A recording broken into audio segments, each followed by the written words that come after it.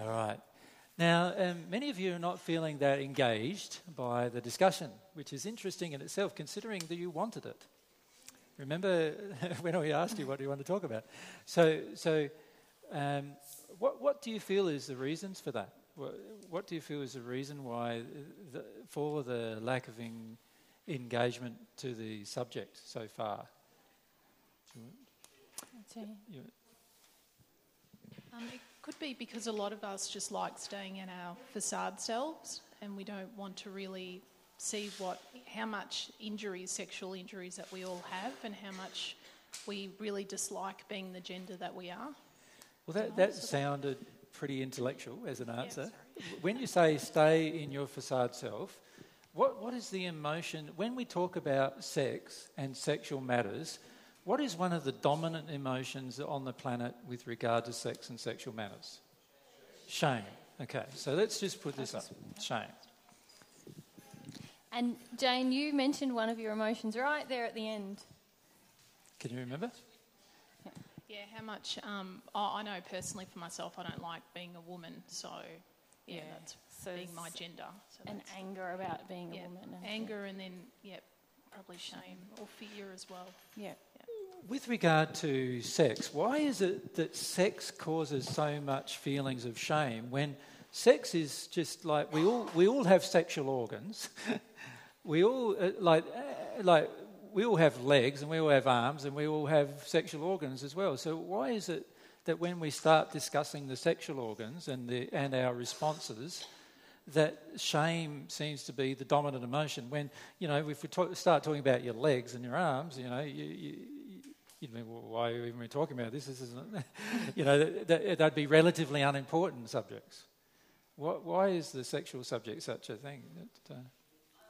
I feel that it's related to rejection too, Well, let's look at that. So there's the issues of rejection. Yeah, a rejection of what though? Can we be more specific? Well, a rejection of myself, or a rejection of a man, and my shame around the rejection that I have of men. Okay, what about not only of self but of bodily functions? Yep.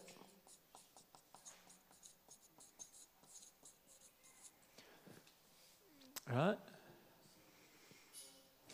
Anything else that we can think? If we can take the mic, we'll work our way across. If we bring the other does mic. Someone else have their hand up after this? Yeah, whoever else had a hand up. So you first. Shall I say it? Yes. Yes, far away. Well, I would have thought that it's because we're brought up to cover everything up, and because especially our sexual organs down here are close to our waste disposal. You know how to put it, I don't know. So we associate it as something dirty, but we're brought up to feel it. Private. Yeah, we're told we have to cover even our breasts. We have to cover. Men don't have to cover their breasts, but we do because these are the things that we've got nipples that feed the children, and it's a whole. Well, isn't the fact that a woman covers her breast primarily because men view them as sexual objects? Yes. Isn't that the main cause? And the reality is men do view them as sexual objects, so that whereas most women don't view a man's chest as a sexual object necessarily. Some may, but can you see the difference, like, obviously? And but you're right, there is this thing of feeling dirty with regard to sexual matters. Which is actually our parents' shame imposed upon us, isn't it? Yep. Cover that up. Yep, anything else? We were over here, yep. I don't know if this works or not. No, it is working. Okay. Lots of heavy guilt from churches. Guilt? Tons Not of just it. from churches, actually. A lot of Or judgment against sexuality. Good judgment, yeah. But a lot of this stuff, like the church, the one thing we must realise is the church is just a reflection of society. Yeah. So the reality is that many of the church's impositions upon a particular group of people are actually just the society using religion as a way to project their own feelings towards that group of people. So, for example, if a group of people feel something's dirty, then they'll create a religion that actually teaches that that particular thing is dirty. Right. Does that make sense? And Yeah, they'll that hold makes on sense. to that teaching. And they'll hold on to that Yeah. teaching as long as they possibly can. And then if you feel different, and you just, your instinct feels that this is not okay, or why should it be okay the day after you get married and the day before not? That's what my mom told me. She says, and she grew up in the generation where it was absolutely not okay, except for having children and so on. She said that already didn't make sense to me. Yep. And I remember before, when I had my first boyfriend, for a whole year, I had a diary where I just was grappling with the guilt, and because I grew up in the Catholic Church, Yep. it was not okay unless you were married and all that. It's Exactly. huge. So belief systems certainly Yeah. impose their shame upon you. Yeah, obviously. So Yeah. it's not necessarily that we personally feel shame, but what actually happens is the belief systems impose their shame. So what we're talking about there is really a group of emotions where we are invested in other people's opinion of us. Yeah, but even if you know deep in your gut it's wrong, then you get into conflict what is imposed on you by your parents or society where you happen to live, and what your own feelings are. Well, what I'm saying to you, though, in return is that when I'm invested in my parents' viewpoints more than my own, Yeah, that then causes me to feel shame about my own. right. That's But where the conflict comes from. That's where the conflict comes from. Yeah. Like, for example, if you came up to me now and said, "Oh, you're a dirty cow because you're sleeping with this man and you're not married," Yeah. I'd go, "Oh, I feel pretty dirty about a lot of other things, but that's not one of them, Yeah. because I'm not invested in Yeah, what you okay. think about Yeah, me." sure. Yeah. Sure. But if you said that Mary was dirty because of some things she did in the first century, Or even this she would life. say, like, or even in this life, she would feel quite differently, Yeah. right? Exactly. So we take on the opinions of others based on what is already unhealed within ourselves, is the principle there. Yep. But you're right, belief systems certainly have a large effect on our willingness and openness to discuss matters of sexuality. Yeah, Yep. absolutely. Where Who's else? got the next? Pauline, if you go there. This is very similar, but slightly different. It's the fear of unwanted pregnancy. Well, would it be more the guilt of unwanted pregnancy or the fear Well, there's a of history of this in my family. Right, yes. And, linked to the Catholic Church. Should we call it unwanted results? Okay, yeah. So they might not just be pregnancy? Might not be pregnancy, it Yes. could also be Disease. venereal diseases and so Disease, forth. yeah. But let's look at the unwanted pregnancy. Historically, if a young woman was unmarried and got pregnant, she would normally be put in isolation for at least the 9-month period that she was pregnant. She would be ostracised and criticised, and many of them, generationally, were then taken and completely expelled from the family. They weren't even allowed. The father and the mother would treat them as sluts, and that they would never ever see them again. Yes. Now, the threat of that is pretty painful emotionally. So it's no wonder. Yeah, I have met a woman in a psychiatric institution who's been in there since the age of 16. Yeah. She was around 60 because of pregnancy Yeah. at the age of 16. Yeah, it's sad, eh? Just because of the condemnation of the environment at the time. Yeah, yep. So unwanted results is a big issue. We for some reason, if we have some kind of a skin injury, we go, oh yeah, we just got an injury. But if we have a venereal disease, now that's quite shameful. Can you see there's a big difference between those two things? There is also some soul-based reasons why we also have sensitivity to sexual matters that are actually based on pure emotions. What do you think they may be? Do you understand my question? Do you understand? Can I explain my question? Something with... Yeah. There are some pure things within the soul regarding sexuality that we've already taught you today that may also be the result of, may also be one of the reasons why we have a tendency towards shame about the issues. Yeah, I think it's that we know about our soulmate and that there is something wrong having sex the way we do it. Mm-hmm. Mm-hmm. So in other words, at some level we know truth, that there is just one connection, one person. And when we look at our sexual past, We haven't had just one person's, most people haven't. And so all of a sudden there's a lot of shame about our past as a result. You see, this is I suppose you could say, what appears to be the negative part of truth is that we often then feel ashamed about our own life and judge our own life in comparison with that truth. And we often do that. And that's certainly a huge issue for me. And obviously the truth is quite strong in my soul, even though I was in quite heavy denial of it for a long time. So even my sexual responsiveness and my orgasm, I'm working through recently the fact that was very shut down because I had this sense that it should be for my soulmate, and it wasn't. I wasn't engaged with my soulmate, and so I even found it difficult to orgasm and be engaged with other people. Yeah. Yeah. So often we have this feeling of what is right within us, and when we do what is the opposite to the feeling of what is right, there is a saying that our conscience, which is the inbuilt mechanism we have to know what the difference between right and wrong is, our conscience bothers us. And when our conscience bothers us and we don't allow ourselves to feel why it's bothering us, we often feel emotions of shame or guilt rather than feeling the reason why our conscience is bothering us, if that makes sense to you. Yeah. Who else was that? Nico, did Nico you was at the back there? Yeah. If we could go at the back. And Di is next then. I just want to say exactly that most of my time in my life, I used sexuality as a tool to feel like a man, but in my heart, I knew that something was wrong with this. Yeah. And because I used it, and then it comes the other fact that I allowed, with the same aspect to be used from other people. Yes. And there is where is a lot of guilt and anger towards myself. How could I allow that? Because you know the truth, but you allowed it. So could betrayal. So could I say, as a summary of what you're saying, that we bartered? We know the truth that bartering sex is damaging. And we sort of begin to feel that as well, don't we? Like we get into the barter, it feels okay because we got satisfied what we were trying to avoid or what.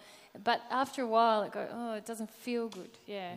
Yep. So many of us in sexual relationships have become used to bartering sex it's almost like a commodity that is universal. It's even more universal than the money we have because all of us have different types of dollars and so forth. But sex is a universal commodity. It's a commodity we can use with anybody on the planet pretty much if we wish to in order to get what we want and satisfy what they want. And for myself, I even was willing to... the barter for me was touch. I wanted to be held and touched. And I was willing to have sex just to have that one thing met. And we were discussing this a few days ago, myself and Mary, that it's interesting that every time we barter something for another thing, it's often that we don't get the other thing anyway. Yeah. So what Mary who found did I attract? Yeah. Was that in the bartering of the sex for the touch, she finished up not having very satisfying sex, but also having no person hang around and touch her afterwards. Does that make sense? So often that occurs. Joy, down the front there. Di. We were Di next, sorry. So let's go Di first.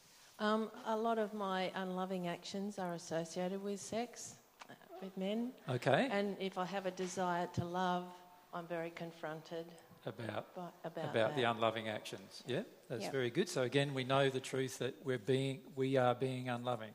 We have been unloving. Or we have been unloving. Yeah. And that's so. Can you see some of the shame and guilt and everything is all related to emotions that are nothing like. There's nothing wrong in reality, but some of the emotions related to our shame and guilt are that we have reasons to be ashamed and guilty about the choices we've made with sexuality. So there is this mixed... This is the conundrum with sexual desire and sexual attraction, is that some of the emotions that we think are impure are actually pure, And then some of the emotions that we think are pure or we've believed were pure in the past were actually impure, and there's a lot of confusion about which one's pure, which one's not pure.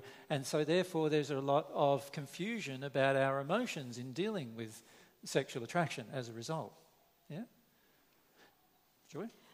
Just like what you were saying, I think it's, particularly in the age that I was brought up, lack of information and education, like it wasn't even talked about. Very true. There was no communication and there were no words. But why was there no communication in that generation? There was there's underlying emotional reasons why there's no communication.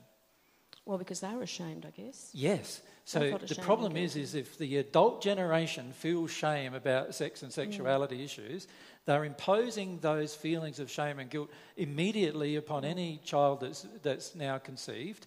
And so by the time the child is born and growing, the child is now also feeling all these issues and shame, and nobody wants to talk about it. The child can't go to the parent and say, "Oh, mummy, you know, I actually had this happen to me the other day to my vagina or my penis and whatever," and mummy just goes into a meltdown because she feels so ashamed about the whole thing. And so what do we learn to do? We learn to not discuss it openly, and we also then, and the problem is information then goes underground. So in other words, a lot of people then start getting information through pornography and other means rather than it just being openly talked about, and therefore there's very little need to go underground to get information about sex and sexuality. Yeah. Any other things you see, Dennis? Yeah, about 18 months ago, finished a relationship because I just felt I was being used, but even worse, I felt I was using. Yep. It was just, and when that hit me as an emotion, it was just blew me away. Yeah, so what you're saying really is the more sensitive you became to love, the less willing you were now, and the more ashamed you felt of your behaviour when you were unloving and just using. That's it, yeah. It's just tremendous. Yep. That's the beautiful thing about developing our soul and opening, isn't it? We begin to become far more sensitive to what's loving and what isn't, and it guides us. Even if we don't know the overarching rules, we feel like, oh, no, I know that's not going to lead to good things. Yeah. So can you see there's these two sides to the issue. There's the side of the issue which you could say are these sides to the issue, which are all of these... It's like injuries imposed upon us, isn't it? Yeah, injuries imposed upon us by our environment that cause us then to feel certain things about sex and sexuality that we feel that we then can't discuss openly and truthfully, the desires and passions and longings that we have within us. And then on this other side, we have a knowing, sort of like an inside understanding or knowing of the truth inside of us, what we call a soul knowing, if you could call it, a soul instinct about the truth about it. And whenever we conflict or our actions have conflicted with those soul-based instincts of surrounding love, then what finishes up happening is we feel bad about ourselves and therefore feel shame and therefore feel guilt and feel a bad conscience and triggers us and we then feel like we don't want to discuss that. When you think about it, not wanting to discuss that is all really about just not being humble enough to our emotion. Not being humble to admit that, yes, I have bartered sex. Yes, I have been unloving in my sexual interactions. Yes, I might have had some kind of sexual disease as a result of my use of sex, for example. Yes, I have had other things happen. You know, I've had many. Let's say, I've had many, and these. I'm not saying these from my perspective. So a lot of people, when I quote things, they then quote me as saying this has happened to me, and then they get all. That's the next media. Yes, I have had a venereal disease. Yeah. Yes, I have.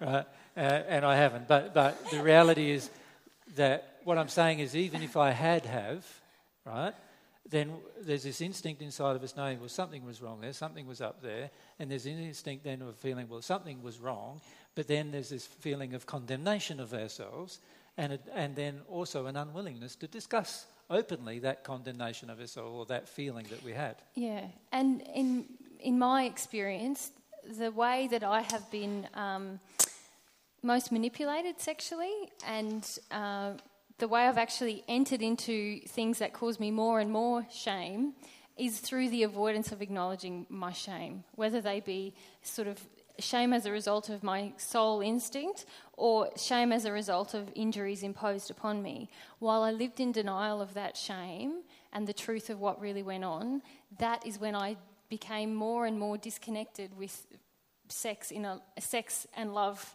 as one entity, I believe that's the most harmonious way to experience sex. And I also, through the law of attraction, obviously, accumulated more shame because I didn't want to feel these things, so then I would enter into exchanges as a result of denying those emotions. Does that make sense? Yeah. Yep. Okay, so the question then becomes, well,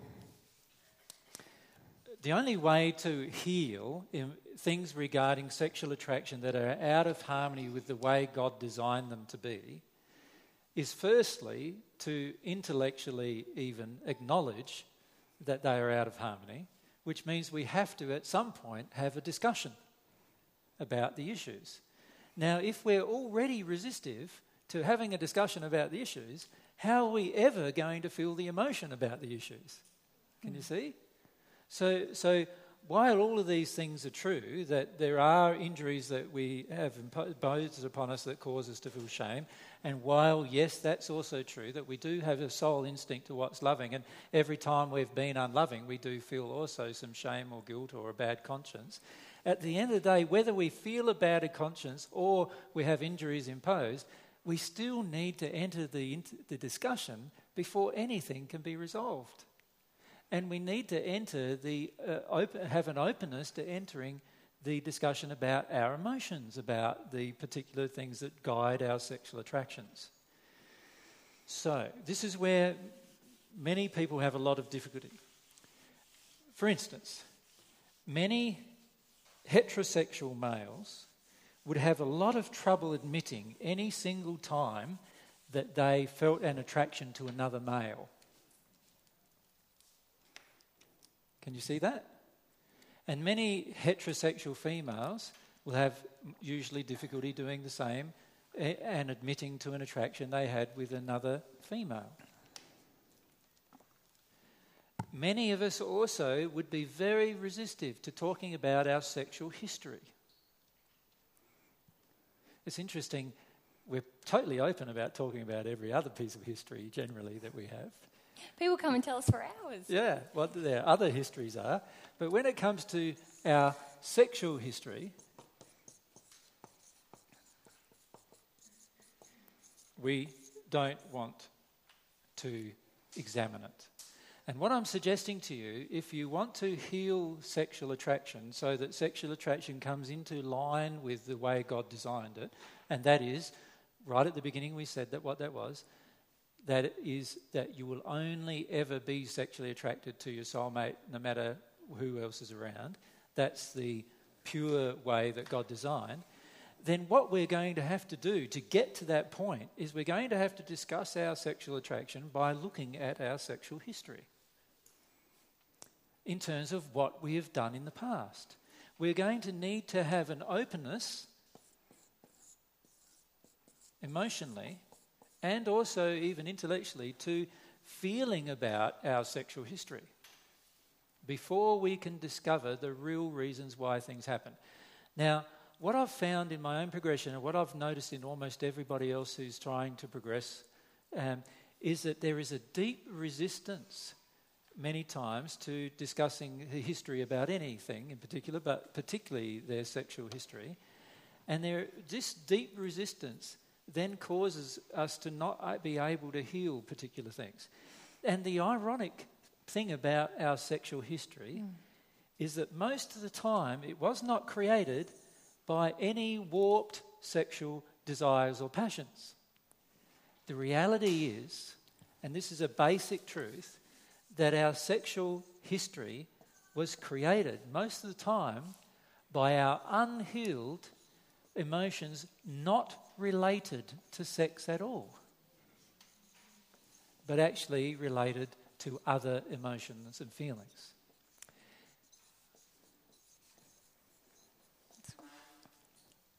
So, as Mary's written there, most sexual injury is not related to sex. This is the sad irony of our inability to be open in the discussion.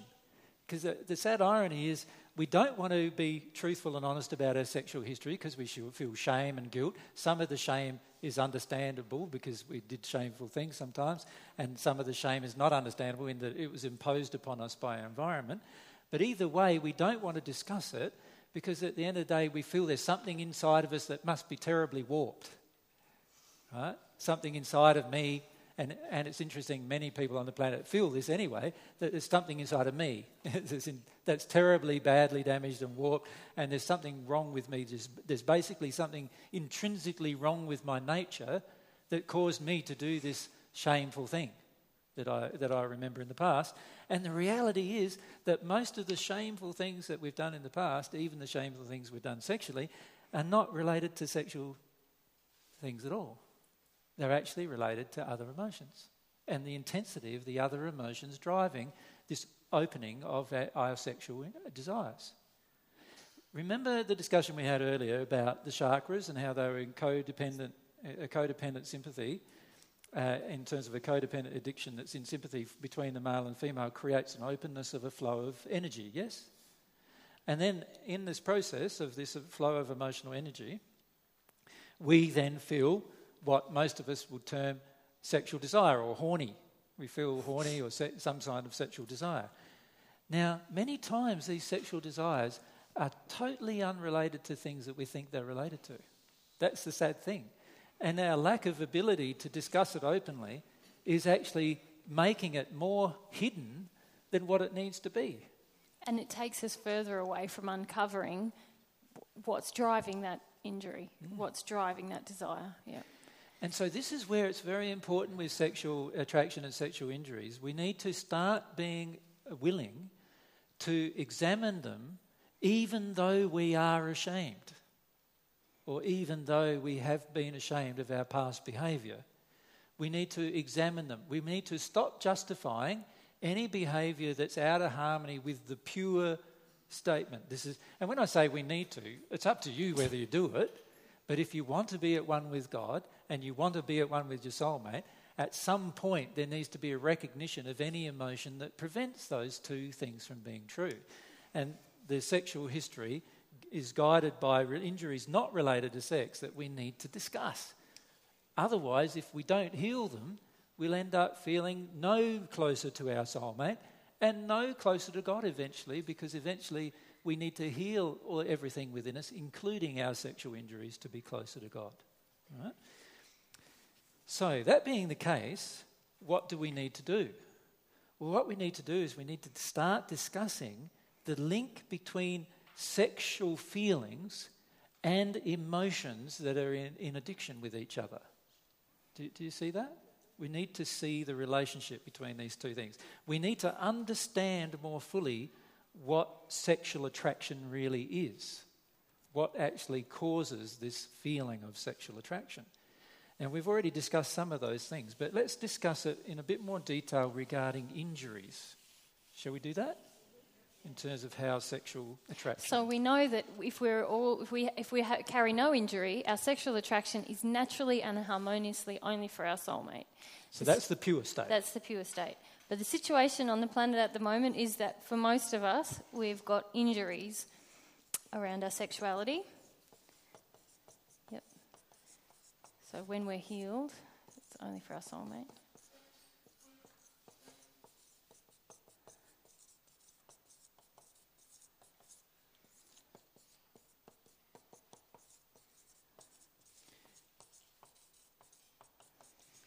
Now, if we start on that basis that Mary said, that's the basis that we start all of the discussions with. So if we assume for a moment, even though you may not believe that, let's just assume for a moment that this is the pure state. Just assume that that's the pure state. Can you see if that's the pure state, any time when we have felt differently to that must be an impure state or an unloving state. Or injured. Can we say injured? Should we call it injured state? Yes. Now, what we need to do firstly is we need to stop condemning ourselves for our injuries. You can't examine your injuries openly while you're condemning yourself for having them, right? Because it's the condemnation of them that causes us to go underneath and go, I don't want to know, I don't want to know, don't talk to me about that, right? That's what causes all of our injuries to go underground, our own judgmental attitude towards them. So what we need to do is say, all right, accept, yes, there's many times in my life when I have not felt this pure state. So that means in those times I was in an injured state. That's our first point that we need to be aware of. If I have not felt this state, then I was automatically in this state. Right? Also, we need to stop condemning our injuries. We need to allow ourselves to see ourselves as we really are. We just had a discussion with Anna. Where is she? Yeah. Remember you were saying, hooray, I can see that I'm so ugly at the moment. Controlling. Whatever. I can so see controlling. that I'm controlling. In other words, we can be happy that we can see the truth about ourselves even when the truth isn't very pleasant. And why were you happy, Anna? The epiphany of the puns. If we use... yeah. Whoa. the epiphany of the pond scum. Yeah. Because you feel joyful that you've heard for so long you're controlling, or you have these injuries, and then when you see it in your heart and you feel it, it's like, oh, I can finally see this and it feels good, Yeah, like I can see all this error and it's exciting because I can finally see it. Yeah. Why is it exciting to see the error? Because then it's like, then I know who I really am, and then I can work from there. Yeah, you can change when you're just talking about it or thinking about it and not feeling it. How can you change it? I can't take any action. It's just a concept. Yeah. So the first point was that you know what you are at last, but the second point, which is the more important one, isn't it? Is I can take a step. I can change. Yeah. See? You see, while I'm trying to shove any shameful things under the carpet or any past history under the carpet or any of those kind of things, while I'm trying to put it under the carpet, I'm not able to change. I'm condemning myself to not changing. As soon as I can know what I am at last and see myself as I truly am in the mirror, I can now, there's this beauty in it, and that is, I can change. I can get from this point to a different place. I can get from the injured state to the pure state if I want to. Right? And it's all based on my desire. If I want to, I can get from that state to the other. Yeah? Okay. Anna and I were laughing because I was saying, yes, I know I'm pond scum. I'm lower than low. It comes from a movie, actually. Yeah. But anyway. That was the pond scum analogy. Yeah. Not many get it because they probably haven't seen the movie. Doesn't matter. Yeah. Okay, so let's look at the injured state that we may do particular things in. All right? And let's, rather than condemning this injured state, let's start examining what is actually going on in terms of, from an emotional perspective, what is actually happening, a denial of what emotions. Now, what are some of the most taboo sexual practices that you can think of that most people, don't even want to discuss? I don't know how to spell it. What's that? Pedophilia. Pedophilia? In other words, sex with children or desire for sex with children? Yes. Sex with animals? Right. Bestiality?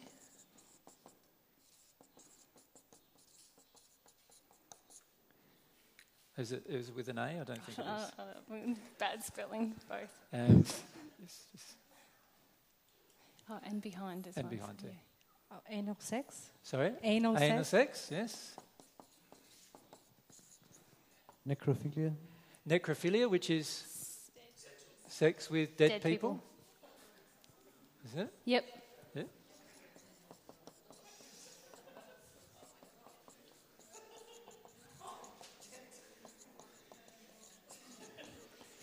I'll write it as that rather than necrophilia. Yep. Diana?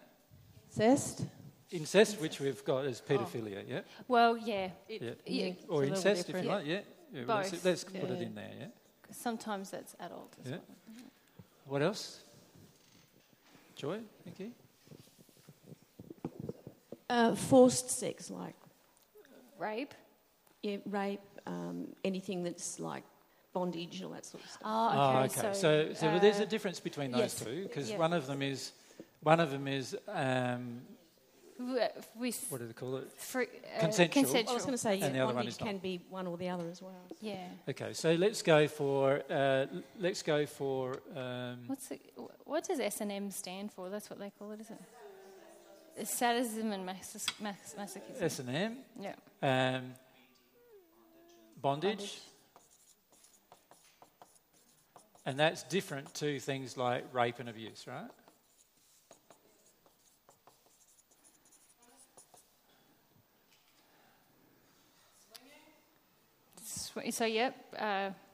Swinging. Swinging? Yep. That's like where you swap partners. Swap partners. Yep. Partner swapping. Yep. How are you all feeling? Is everyone breathing? I can see this is another beautiful image for the next media expose. Yeah. Don't think that's what we're promoting. Yeah. Injured. Yeah. Prostitution? Prostitution, yeah.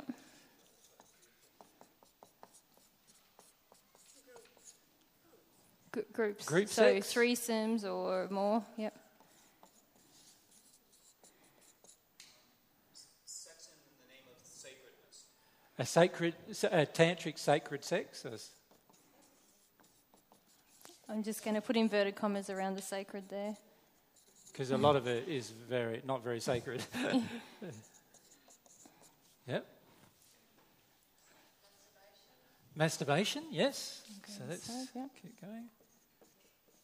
There are many religions who also condemn oral sex. All right.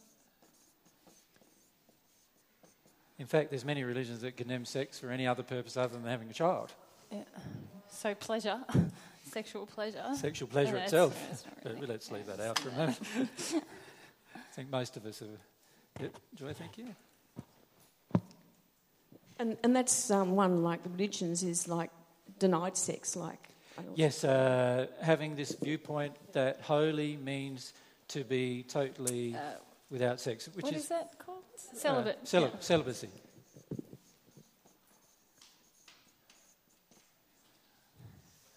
See, Can't spell.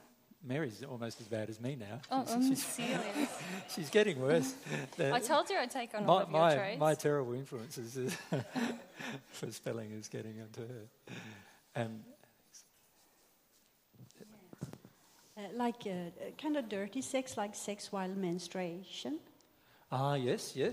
Yep. So, yeah. What would you call that? Sex and menstruation, I'm yeah. going to call it. Then you have things like weeing on people, which is more like a degradation type of. Yeah. So sort of does that sexual fit in degradation? Bondage? Yeah. Yeah. Any others you can think of? It's amazing how many things we've come up. What was Karen had one? What was Karen going to say? Homosexuality, yeah, even that is considered. And can we put bisexuality as well? I don't know if it sort of makes it's the not same really. thing, but I don't know if it's an injury, but bisexuality. Yes, let's put bisexuality, because there is a feeling that homosexuality on the planet is an injured state, but the reality it's a taboo. Yeah, right, yeah. By the way, we're not saying all of these are injured states. What we're saying is we want to just write down all of those things. So maybe we should include homosexuality, because we're not saying they're all injured states. What we're saying is, because some of them are and some of them aren't, what we're saying is we have all of these different belief systems about them. Yep. Voyeurism, yes, that's good. V-O-E-U. V-O-Y-U-E-E. EU.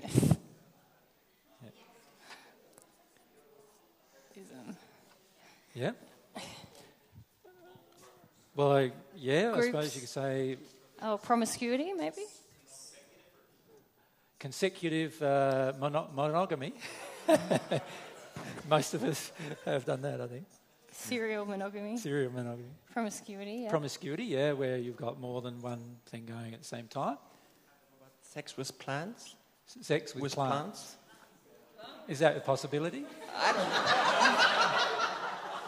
know. I heard a guy, he shared a story that he not scratched a hole into a tree and put a bit meat in it and then did it. Fair enough. So inanimate objects. So let's call it inanimate objects, like use of inanimate objects. Yeah, actually. And should we include in that things like vibrators, blow-up dolls, all those kind of things, shall we? Inanimate. I-N-A-N-I-M-A-T. Sorry, what was that one? Fruits and vegetables. Okay. Use of inanimate objects, yeah. Okay. Asphyxiation, yes. Yes, that's common, isn't it? Now, all these words, how do you spell asphyxiation? How do you spell asphyxiation? Go on. A-S-P-H... Y-X-iation. It's where somebody said to heighten your sexual pleasure when you constrict your flow. Don't have oxygen to your brain. Oxygen. Yep. Yep. Oral sex got that. We've almost Karen. covered most, I think, haven't we? No, we haven't exhausted the list. Karen had one. What was that one? Pornography. Pornography, yeah. very good. Very good, yeah. Drugs, yeah, so drugs with sex, yeah. We could put that in there somewhere. Drug, alcohol use. Are we going to go through all of these, babe? We're not going to get to go through all of these, obviously. Any more you can think of while we're at it? Sexual rituals? Rituals, yes, sexual rituals.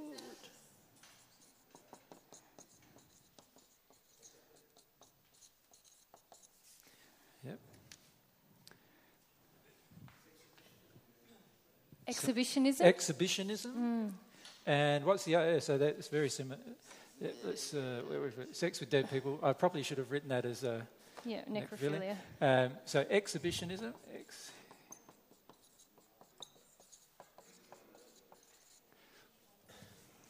We're doing pretty good. I'm starting to worry about all of you. I know. Mutilation of the sexual organs of young children. Yeah, I don't know if I'd include that as a sexual. To me, that's just child abuse. Violent abuse, yeah, just general abuse. Yeah. Sorry, I'm just tired. Okay, well, that's a good enough list to start with, isn't it? Now, every one of these things has an emotional cause, most of which are not connected with sex itself. Now, some of these things are pure. For example, homosexuality. There can be pure homosexuality in the sense that, remember we said, when healed, sexual attraction was only for your soulmate. And if your soulmate happens to be of the same gender that you are, then of course that means it's a homosexual relationship. So homosexuality could be a pure thing, could it not? Right? So some of those things are pure. Some of them are actually like quite negative towards yourself in the sense of they have quite a lot of different unloving emotions involved with different things. And what we need to do is we need to examine these things with a lot more clarity. Now, let's firstly deal with masturbation, because it's one of the easiest to deal with. There's a lot of sexual to-do about masturbation, a lot of jokes about it and so forth, isn't there? You know, if a person's caught masturbating, they're usually made to feel quite terrible about themselves and so forth. But the reality is quite simple. If you can't and are not allowed to touch yourself sexually, then why is anybody else allowed to touch you sexually?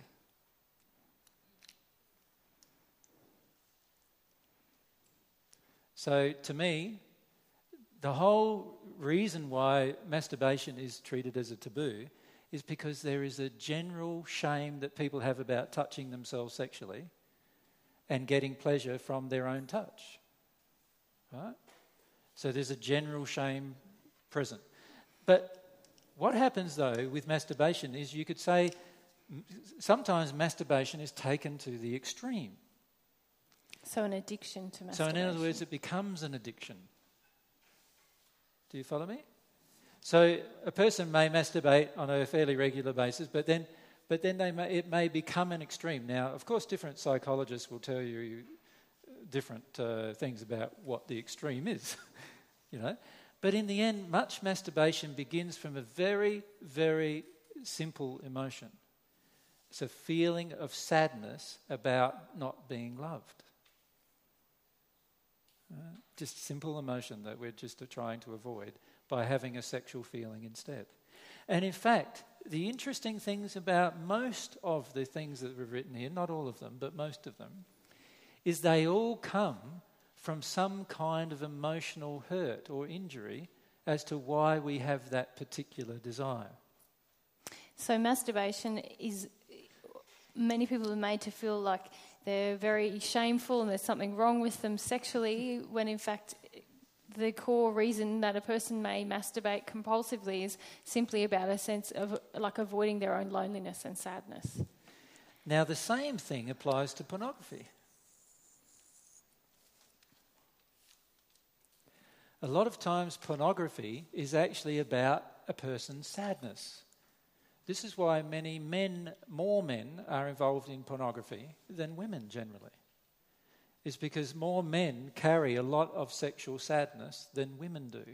Because men want to have sex more generally because they have less blockages to sex because of the multi-generational reasons. Multi-generational reasons of a blockage to sex, remember we talked about earlier with women, were things like how they've been abused, how they've been harmed, how sex has been used as a tool to hurt them, violence towards them as a gender and so forth, which causes blockages to sex. And then a lot of men feel the sadness that their partner or women around them are blocked to sex. And because of this sadness, they then look for a means to look at women who are not blocked to sex, right? Unfortunately, many of those women are in a rage about sex, but that's a different thing. But they're less blocked to sex, and so pornography becomes a tool to use in order to feel excited sexually. Let's look at oral sex. What would most of the taboos about oral sex be involved about, do you think? It's not for procreation. It's not for procreation, so should be wrong then, according to many religious movements. Can you see that a lot of oral sex, or the issues with oral sex, are going to be about bodily functions and actually not loving the genitalia, not loving genitals, but actually feeling an aversion to the genitals, to the smell, taste, and so forth of those functions too. So oral sex, we should say oral sex, I don't feel oral sex or masturbation is an injured thing unless there are certain things happening along with them. They're not injures, they're just things that are taboos. So we remember here, we probably should change that heading. We weren't listing injuries here, we were listing taboos, right? And these are all the taboos. Yeah, that's better because why would a person feel that oral sex is a taboo? Can you feel about what that would be emotionally? Katerina, if you would just wait for the mic. Because certain things go in certain places, like they're made. Like the penis is made penis for the should vagina? go in vagina exactly. and nothing else? Yeah. Okay? Which is also a reason why anal sex is a taboo then. Right. Yeah. Okay? Okay, well let's look at oral sex, for example, firstly. How is a woman's body made? That's a fairly broad question. In terms of sexually? If all pleasure of a woman's body happened internally, right, then it would make sense that sex is just about the penis going in the vagina. But the reality for women is that a lot of their pleasure doesn't happen just internally, does it? So you've got the clitoris as well, external to the body. So then does it make sense even from God's perspective that sex is penis in vagina? If a person has a sexual organ that's on the outside of their body and not on the inside, then how does the justification occur that it all has to happen inside? Obviously, there is no justification even from that perspective. So can you see how a lot of times we accept a sexual norm and then feel bad about or feel it's a taboo? We accept things just because of belief structures that aren't even grounded in any logic, are they? Like, for example, the belief structure about masturbation, is it grounded in any logic? No. If you can't touch yourself, then who else should be able to touch it? Nobody. And if you can't touch yourself, then basically, and nobody else is allowed to touch you, then why was the sexual organ given to you in the first place by God? It makes no sense, does it? The same applies with things like oral sex. Like, if sex is just going to happen inside your body and not outside of your body, then and why would you have a sexual organ that responds to touch or to somebody's licking or something like that outside of your body? Doesn't make any sense, does it? Logically, doesn't make any sense. Celibacy is an interesting one for the same reason, isn't it? How can celibacy be holy when God, who created your body, created your sexual organs? Does that make any sense? It doesn't make any sense. So can you see that many of these things don't make sense as taboos?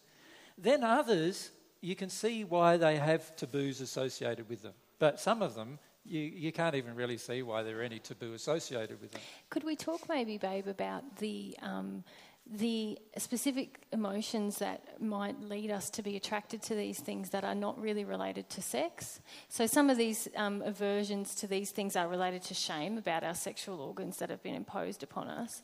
But well, let's look at even celibacy from that perspective. Why would I be attracted to celibacy? What emotions would cause me to be attracted to celibacy as a way of life? Let's use the microphones.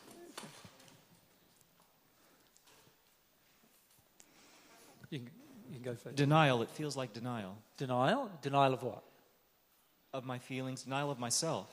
Denial of my urges. Denial of sexual desire. Yes. So shame might cause me to deny my sexual desire? Yeah. What else might What cause else me? might? Just uncomfortable with it that makes me want to not deal with it at all and focus on being holy. And Right, so not wanting to deal with any sexual desires. Because I don't want to be sinful. You don't want to be sinful. Okay, a definition of sinfulness, yes. I have a big inside of me a definition of what's sinful, what isn't, and as a result of that, feel that celibacy is my course of action. Anything else? I can think of quite a lot more, actually. A fear of emotional intimacy. Fear of emotional intimacy, big one. Or fear of sexual intimacy, two big ones, yes. Any more? Being disillusioned with Being sex? Being disillusioned. Disillusioned with relationships? Yes, yep, very good. And therefore having a lot of grief about relationships, yep. Feeling inadequate sexually, so wanting to just shut down. Yes, completely. feeling that you're not sexually powerful and therefore you'd rather have no sex at all and then call that a place that's holy. Yeah. And no? A belief in purifying through punishment and Yes. self-punishment. The way I become holy is by sacrificing myself, by sacrificing some of my desires. Enter? Fear of being rejected? Yes, fear of being rejected, definitely with celibacy. Keep going, there's some more. Why do you think the priesthood created celibacy? I was going to say something else. Go on, say something else. Within having sex, you are without protection. Right. And that you are exposed to whatever judgment and to harm. So it's a desire for control? Sorry? A desire for control? No. The other way around. When I'm exposed to the possibility or the opportunity of being harmed. Yes. Via a judgment. And I'm naked in that moment. And when I'm naked, I have no protection. And when the other one is going, I'm not protected against any Which judgment. is a desire to control. To control, I want to. If I become celibate, I'm now controlling all of my the possibility of interactions. being harmed? There's no possibility. Sorry, I'm not that. It's fit. okay. It's okay. I can't follow right now. Yeah. Right. Yeah. The question I asked just earlier was, So, why did the priesthood create celibacy for themselves? Why did they do that? There's an emotional reason. Nico?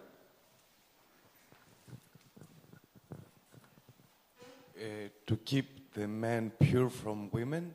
Yes. Because women are lower than men? So a fear of women. Is one, so a fear of the opposite gender is a major reason for celibacy. A fear of the opposite gender having control of you. Yeah? That's quite a few emotional injuries in one particular thing, isn't it? Can you see that? Just all these different emotions that actually generate a particular course of action. All right. Let's choose another one, shall I? Let's choose something particularly, for example, S&M and bondage. Okay, let's choose that. S&M and bondage. What might cause us to want to be involved in practices where pain is involved to heighten sexual desire, in other words. So in other words, sexual desire is heightened while I'm in pain. Maybe being punished in childhood? Yes, being punished by the opposite gender parent certainly can create that. So why does that create a sexual... Well, when I'm punished by the opposite gender parent and feel that that's love, now I've got some... I'm going to have some issues about what surrounds love and sex as a result. Yeah. Or if someone is in a state of numbness. And only pain opens yeah, exactly. their... They need a very intense physical experiences to feel something. To feel something, yes. Maybe. Very good. Yep. Why would they be in a state of numbness sexually, aside from what would be the underlying emotional reason for that? I believe fear or being harmed or anger. Yeah, or what about even a desire to associate violence with sex, right? Rather than associate loving kindness with sex. Right. In other words, kindness turns them off. Yeah. Why would kindness turn you off? Don't it? Sorry. When you've been treated really unlovingly as a child, and perhaps had sexual injury through an adult or, a powerful person in your life. Certainly. Now, we're not saying, what we're saying here is this is not an exhaustive list of the injuries associated with one of these particular things. That it is just an example of some of the injuries associated with a certain practice. Does that make sense? So this is about being open enough to investigate these things. And very often it is about a sadness or a pain that has occurred in our childhood that was not in a sexual context, but because we carry that and associate that with love or intimacy or closeness, then what appears to be a huge sexual injury is created when really the thing to heal is a pain within childhood. Yeah. Can I give an example of this? Let's say a man is attracted to S&M. In other words, he's attracted to a woman punishing him and he gets sexually turned on as a result, right? And so he's attracted to a woman doing that. Now, can you see there can be an underlying emotional injury where his mother has already punished him or rejected him, and so he feels an association between the rejection and that opens him up sexually. So when he's being rejected, he opens up sexually. when he's not being rejected, he closes down sexually. Remember I said that all the sexual feelings, and this is something to remember right from the beginning of our discussion, that they are within us, passing through us. And it happens through the opening of the particular chakra. Remember, we talked about that. So imagine if the man was only then attracted to a woman who was punishing and rejecting. So as long as the woman is rejecting him, he feels sexually attracted, right? And if she's rejecting him during the sex act, he even feels more excited then, right? But as soon as she stops rejecting him in the sex act, in other words, having some form of physical pain or punishment associated with it, now this energy is not passing through him anymore, so he's now blocked.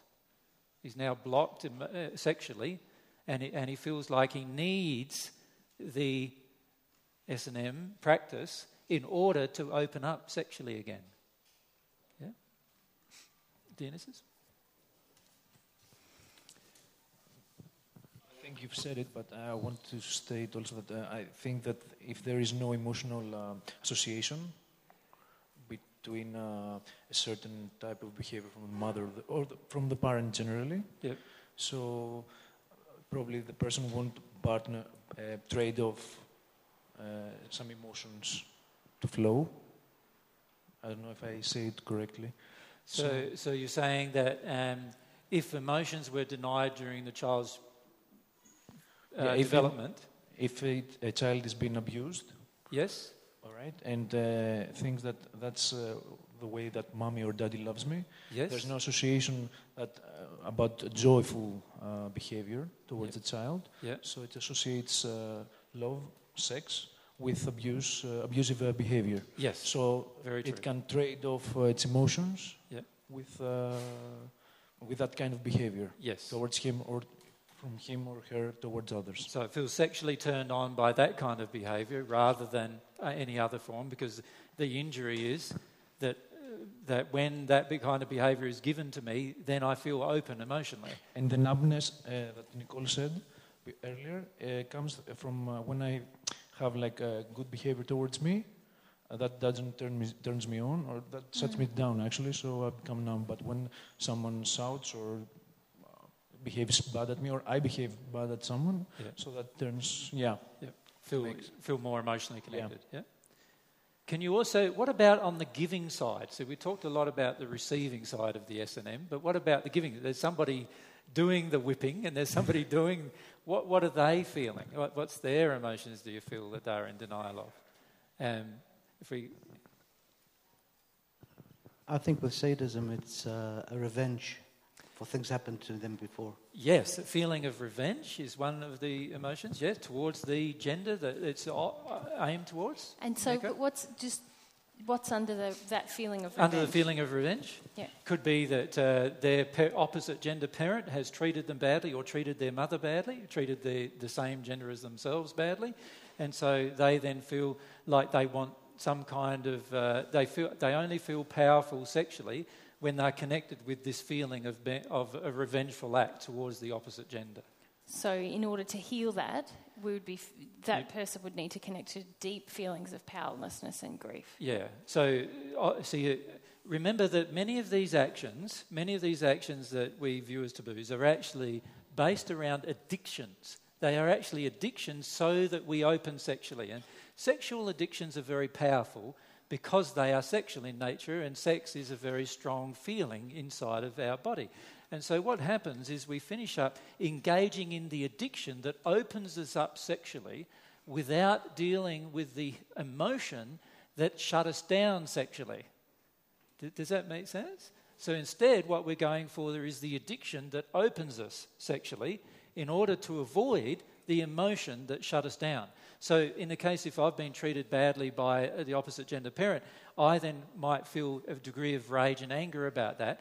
When I can begin to express that rage and anger towards the opposite gender, or feel a feeling of control towards the opposite gender, now that's my addiction being met. Now I open up sexually as a result of that addiction being met.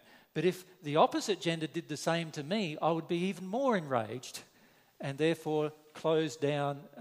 Maybe even close down myself even further as a result. So if This is where usually you find with S&M type practices, one person, it's very rare to have one person who engages in both the overt and the, submissive behaviour rather than the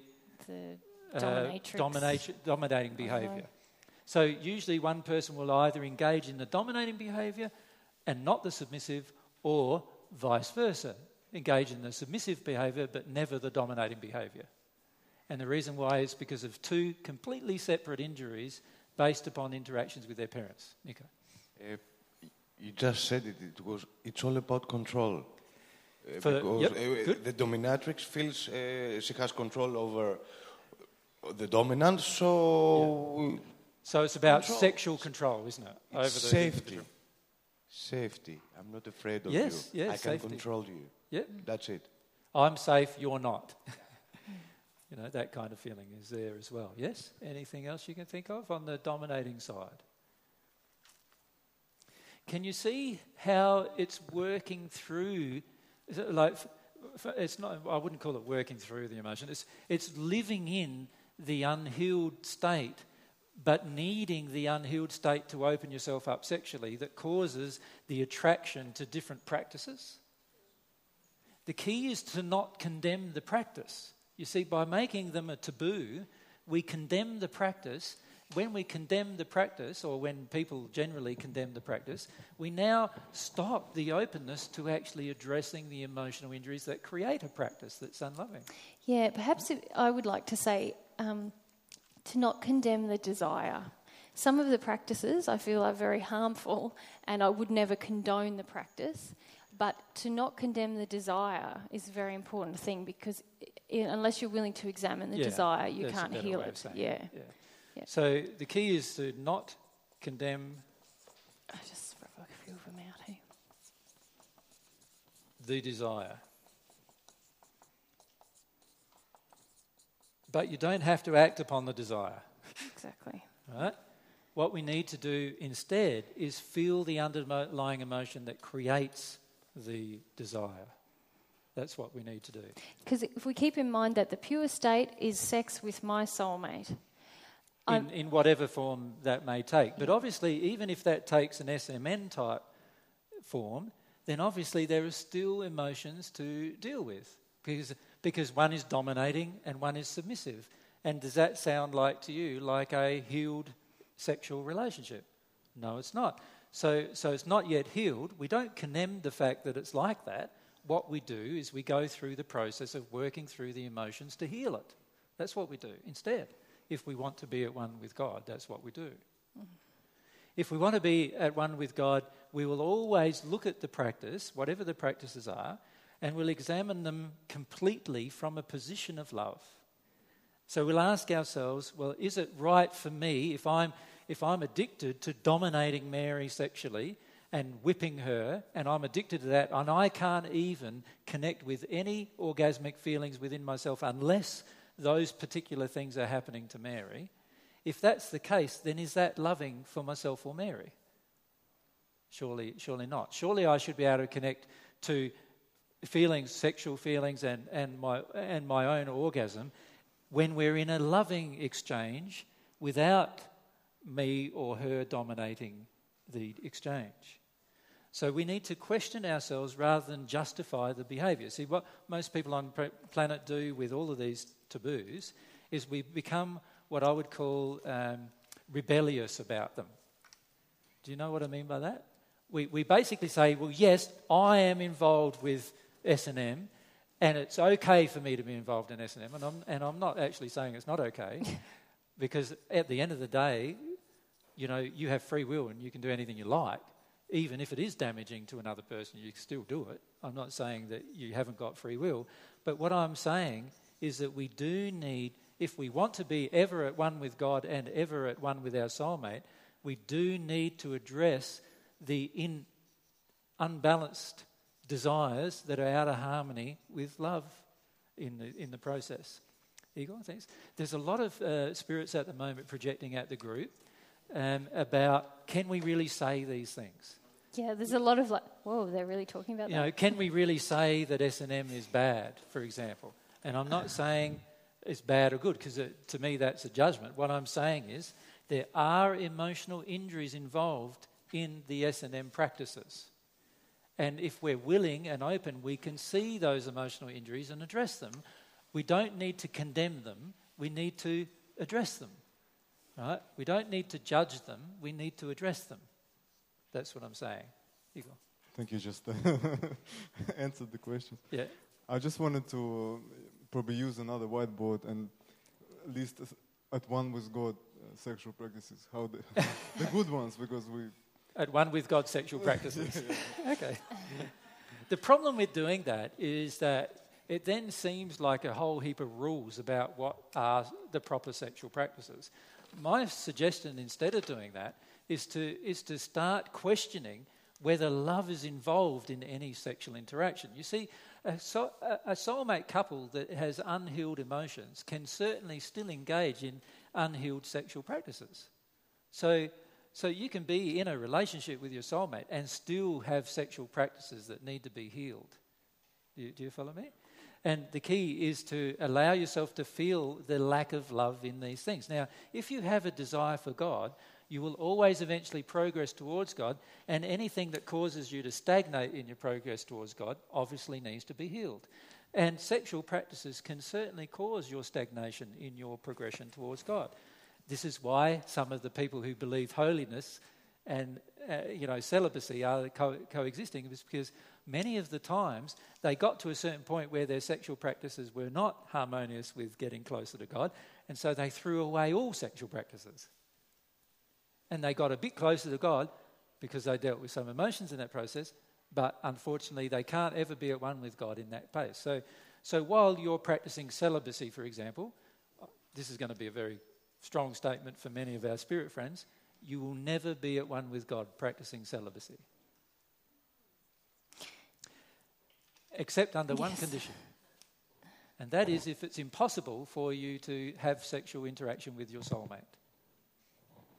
But you still wouldn't be practicing celibacy as a practice. You'd still have a desire for your soulmate, right? So and the reality is you'll never be at one with God by forcing yourself into a state of celibacy. Right? So celibacy is stopping you at one with God as much as S&M bondage practices will stop you at one with God. The reason why these stop you at one with God is because there is a domination over somebody else who's submissive. Now, obviously, that's not an act of love. To dominate and be submissive, both conditions are not an act of love. You know, we would join together equally when we're in an act of love. So an S&M practice, while we may be engaged in it, it's up to you whether you engage in it, but at the end of the day, it will prevent your at one with God as much as a practice of celibacy will. That's the irony, right? Is it as much as? Yeah. Yep. Well, it is. At one point, sooner or later, if I continue practicing celibacy, at one point I'm going to stagnate in my condition, and from that moment on, I am never going to become at one with God. Right? Now, that condition might be a bit higher than when I practice S&M bondage, but at the end of the day, they're still stagnant conditions. So they're just as bad as each other, preventing us from becoming at one with God, aren't they? If we're looking at our desire to become at one with God and at one with our soulmate, both practices will never allow us to become at one with God or at one with our soulmate. Both of them. Now, the earth has no judgment of holiness towards celibacy. In fact, they laud celibacy as holy. And yet when it comes to S&M bondage, they condemn that. And yet what I'm saying is both practices will inhibit your desire and longing to become at one with your soulmate and at one with God. Both practices. Because they're both denial of emotion. They're both denial of different emotions, and they're both denial of actual, the pure state, which is that state. Anything that denies that pure state is going to inhibit your at one with your soulmate and at one with God. Does that make sense to everyone? So this is what we need to consider, is that some of these things we condemn that, and yet celibacy we often just skip over, and yet the two practices from God's perspective will have just as much impact upon our becoming at one with God as each other. I keep getting stuck on that point because I feel at S&M I'm actively involved in harming another person, whereas celibacy, I'm harming my own sexual desire. So what's the difference? Harming another person or harming yourself? Okay. Celibacy is harming your soulmate. Celibacy is also harming yourself. Sure. Both are harming in each case. So the reality is that both practices will stop you from becoming at one with God. Both practices will stop you from becoming at one with your soulmate. So both practices are just as stagnant as each other. They stagnate your progression just as much as each practice. So in the spirit world at the moment, in the sixth dimension, there are still many millions of spirits who believe totally in celibacy. That is the only way to connect to God. And what I'm saying to those spirits is, no, I'm sorry, but you are just as much in denial of God and your soulmate in that state as a person who practices bondage would be. That's what I'm saying. Is that pretty confronting or what? All right, if we can come over here and then up the back there. Thanks. I was just wondering if maybe you could speak a little bit. Both these things to me are the extreme end of the spectrum. Yep. And you haven't really talked that much about normal day-to-day relationships, that most of us enjoy our sexuality and we're married or in good relationships.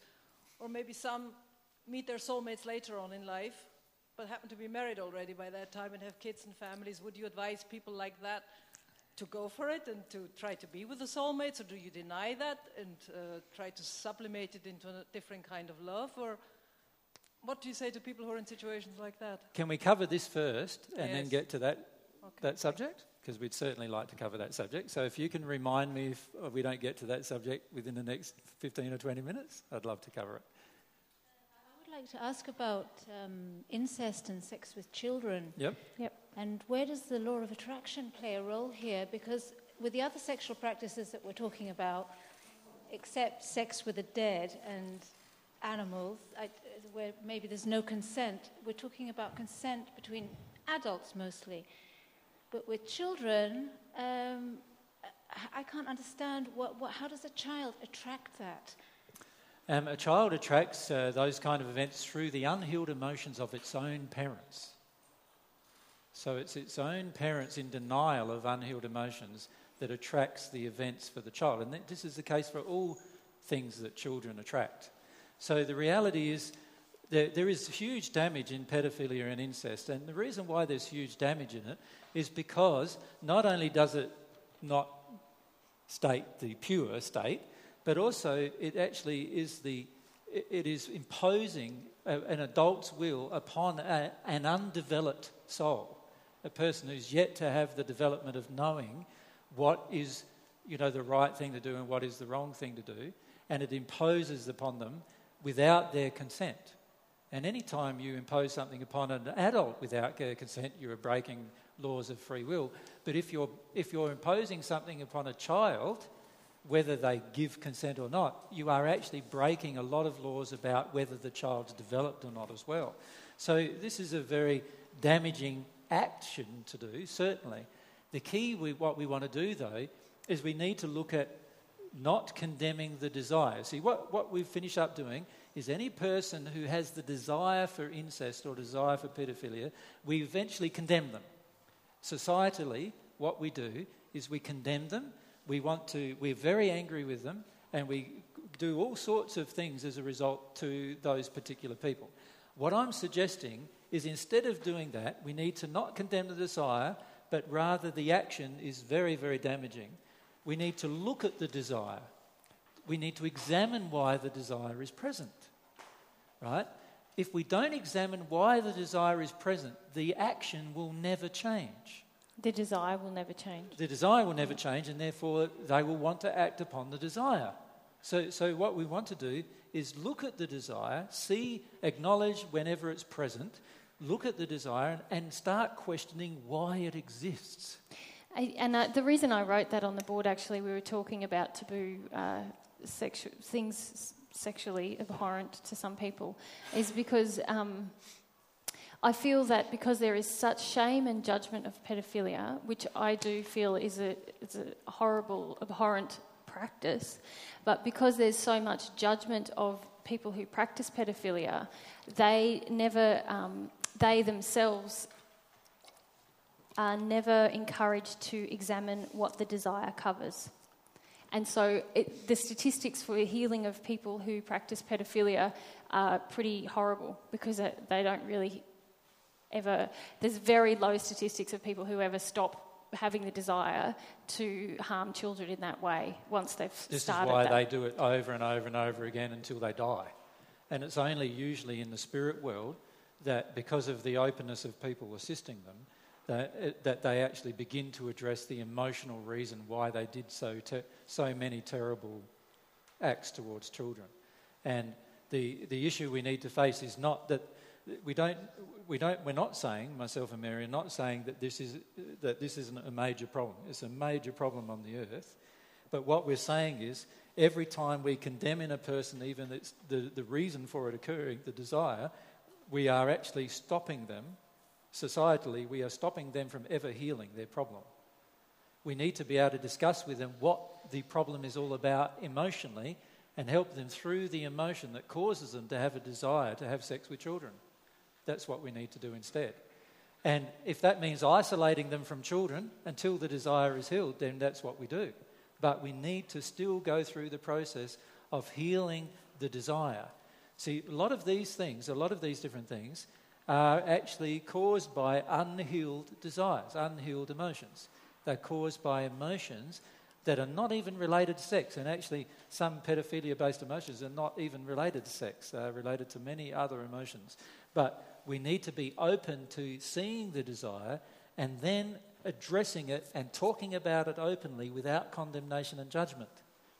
Because as soon as we judge the person, as soon as we condemn the person, from that moment on, they are unable to heal the emotion. From that moment on, they are going to hold on to the emotion, deny it. They'll even try to make out they don't have it when they still have it. And that's not going to get us anywhere when it comes to healing that sexually. But in answer to your question, children don't have a law of attraction. It's based on their parents' law of attraction.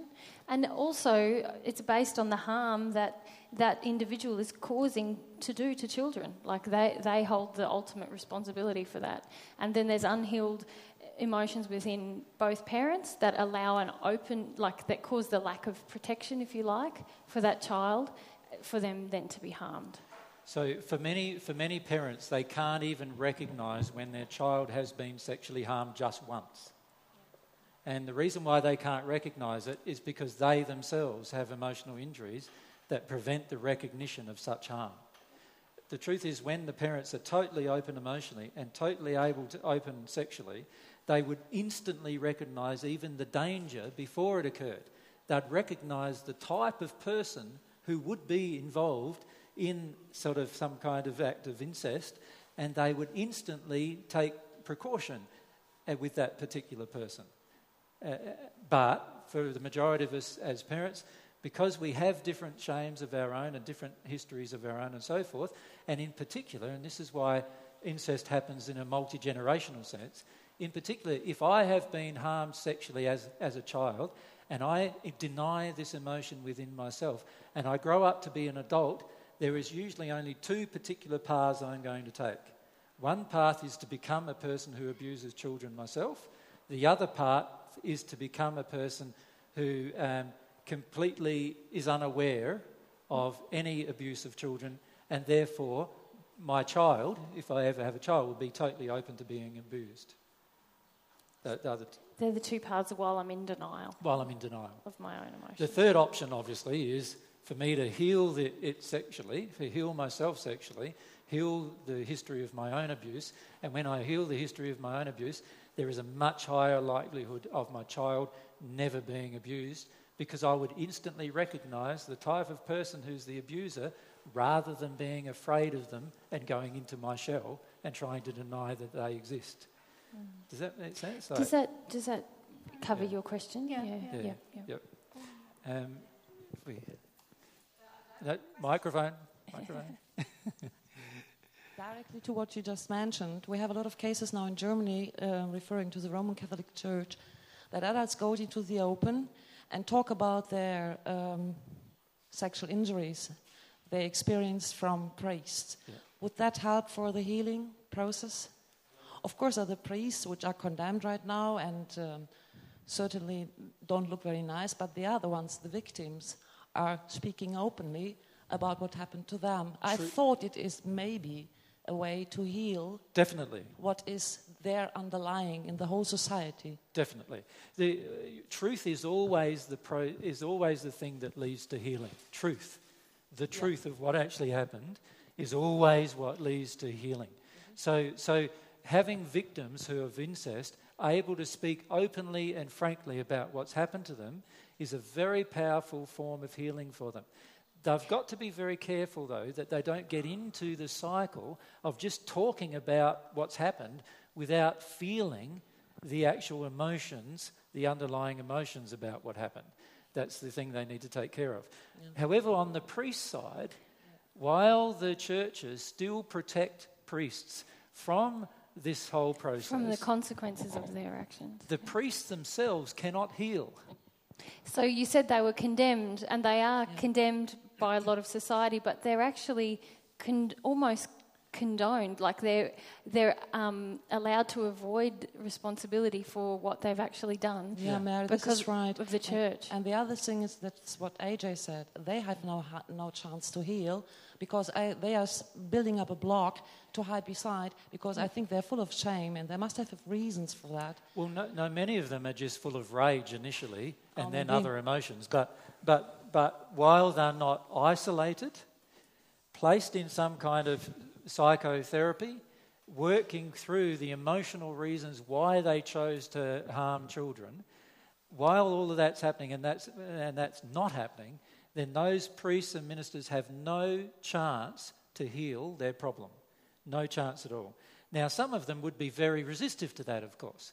They'd be very resistive to having any form of that happening. However, in the spirit world, that's what's going to happen to them either way. Right? Because the law of attraction in the spirit world works perfectly. And once those ministers get into a state where they acknowledge what they've done, from that moment on, they have a chance to heal. Now, any person who does not acknowledge what they've done needs to then be kept in isolation until they just acknowledge what they've done. Because most of them are retired already. And most of these priests which have been accused of having done that are retired or about to be... But they're not in isolation.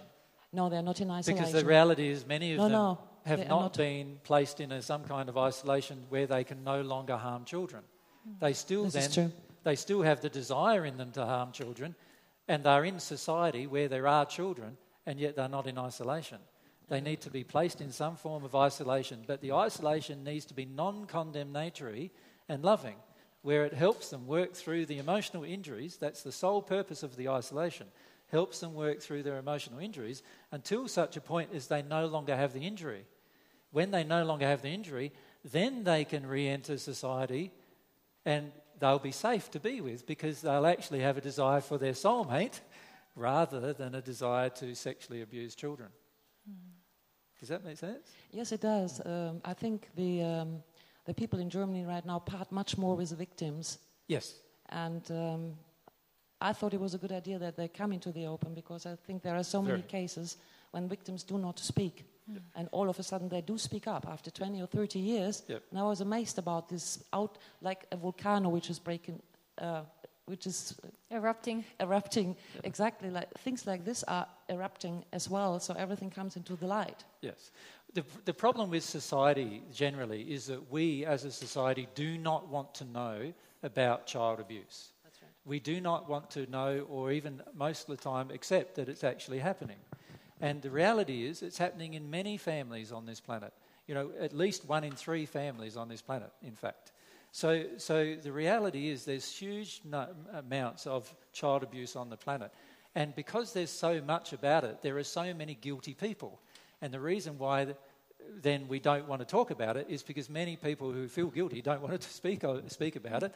And then many of the people who have been abused don't want to speak about it either because they feel ashamed and guilty. They feel like they've been to blame somehow. They don't really understand how, but that's the feeling that's present. And as a result of that, there is a huge amount of suppression of the truth about abuse on the planet. And that's what causes the shutdown of healing it. May I ask you a very personal question, because I'm a teacher? Yep. And I have a lot of kids who are either sexually abused or abused by violence. And sometimes I do not know how to handle it. Yep. I give them the chance as often as it's possible to talk to me. Yep. And I tell them you have the right for your feelings, not acting it out, which some of them do. Yep. But then in the end, I feel very helpless. Yep. I don't know what to do, and I was going to ask you, what can I do? Because in my class, I have some cases which are quite serious. The best thing you can ever do for a child who is being abused is to prevent the abuse. How can I do that? I cannot go home. Well, you need to report it. Yes, I report it. We interview the social workers. Yep. But then we already experience how limited of course these institutions are. Because if parents deny and the doctor didn't testify that was an abuse, the abuse will continue. Of course, and this is where every single person involved in the reporting of it needs to take a good look at their own condition. Why are they in denial of something that's obviously harming a child? And what we need to see as a society is that there is a deep denial that these things are occurring in society, and that's one of the reasons why many people who are in positions of responsibility in society are actually denying their existence. This is also the reason why the Catholic Church, for example, denied the existence of pedophilia within the ranks of the priesthood, because they want to maintain a semblance of order of their society, and they want to deny the truth of what's actually going on in many cases. And what we need to all do is look at our own part in the denial of these truths and our own emotions. So if I've reported a sexual abuse issue to the authorities, and I've done all I can to say something about that, and still no action is taken, then I've got to look at emotionally why there is no action being taken. That's part of my law of attraction. That's part of my soul attraction. So I need to go through my own feelings of frustration, my own feelings of anger and rage, my own feelings of anger and rage towards the abuser, my own feelings of sadness about the abuse occurring. And often when I go through those emotions, then the child will actually get looked after. So we need to see everything happening externally as a law of attraction event for something that we need to personally work through. In my own case, when I've ever noticed a child abused, the very first thing I do is give them the opportunity to get out of the family household if they're old enough to do so. Now, in some cases, that's meant they've come and stayed in my house for a period of time. We are not allowed to do that. I know. Can you see what's the problem? You say you're not allowed to do that. I'm sorry, I can't agree with that at all. Sorry? I can't agree. That we are not allowed to do that? No, I don't agree that you're not allowed to do it. You've got a fear of authority that causes you to feel are not allowed to do that. Does that make sense? Not really, but I have to think about it or feel about it. Yeah. Right now, this is why we don't act, because we've got a fear of our own self being harmed in some way if we act in the manner that we feel driven to do. So if I'm very, very sure that a child is being abused, my feelings are, I want to take very strong action about that. Now, if the society tells me I'm not allowed to, I say, well, blow that. I need to still act, no matter what's going to happen as a result from that society. Do you follow me? Just like I would with any other truth. Like if I strongly feel that a child is being harmed, then why wouldn't I act even at the risk of my own harm? Can you see that I have an emotion where I'm afraid of my own harm so much that I'm not willing to take the child out of harm? And this is where we need to deal with our emotions. Every person involved with these issues of child abuse. Yeah? If we can come to Fiona. Fee, thank you. And then Igor. Yep. I've been really scared to ask this question, and every time I try to, Luca comes back in. Yeah. And I feel really awkward talking about this with him here. Yeah. Hey. Luca just walked back in the room. Yeah. I have my own history. Yep. And I wanted to ask a question around spirits and how they affect you. Because it's something that I noticed recently. I read a book called Tiger, which is a memoir about a lady who's been abused. And I read the book in a day, and it's over 300 pages, and I couldn't put it down. But I didn't cry, and I didn't really connect to much, apart from sexual feelings. And I was kind of disgusted with myself. So feelings of sexual desire rather than... Yeah, arousal. Rather than any sadness or anything like that. Yeah. Yep. And I felt really disgusting right. with myself. There's the starting point. Yeah. You know, the sexual disgust of yourself for feeling like aroused when you're reading about somebody's abuse is actually condemning the emotion within yourself before you even begin to investigate it. Yeah. Yeah. Right? So rather than condemning the emotion, let's investigate it. Yeah. Right? Yeah. So in the book, she talks about it's from the age of 7 to 22, Mm-hmm. and she at age 13, when the actual sex starts, like intercourse, she creates a lady called Nina, who she becomes. Yeah.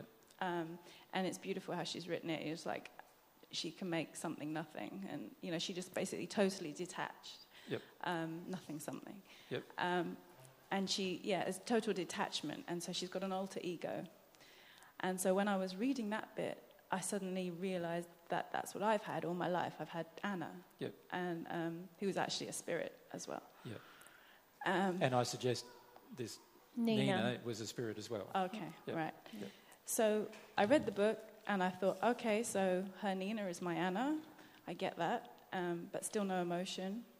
And then I spoke to my counsellor, and as soon as I walked through the door, I was like, all cocky and detached. I was like, read this awesome book, slapped it down, and just burst out crying. And cried for an hour and a half. Yeah.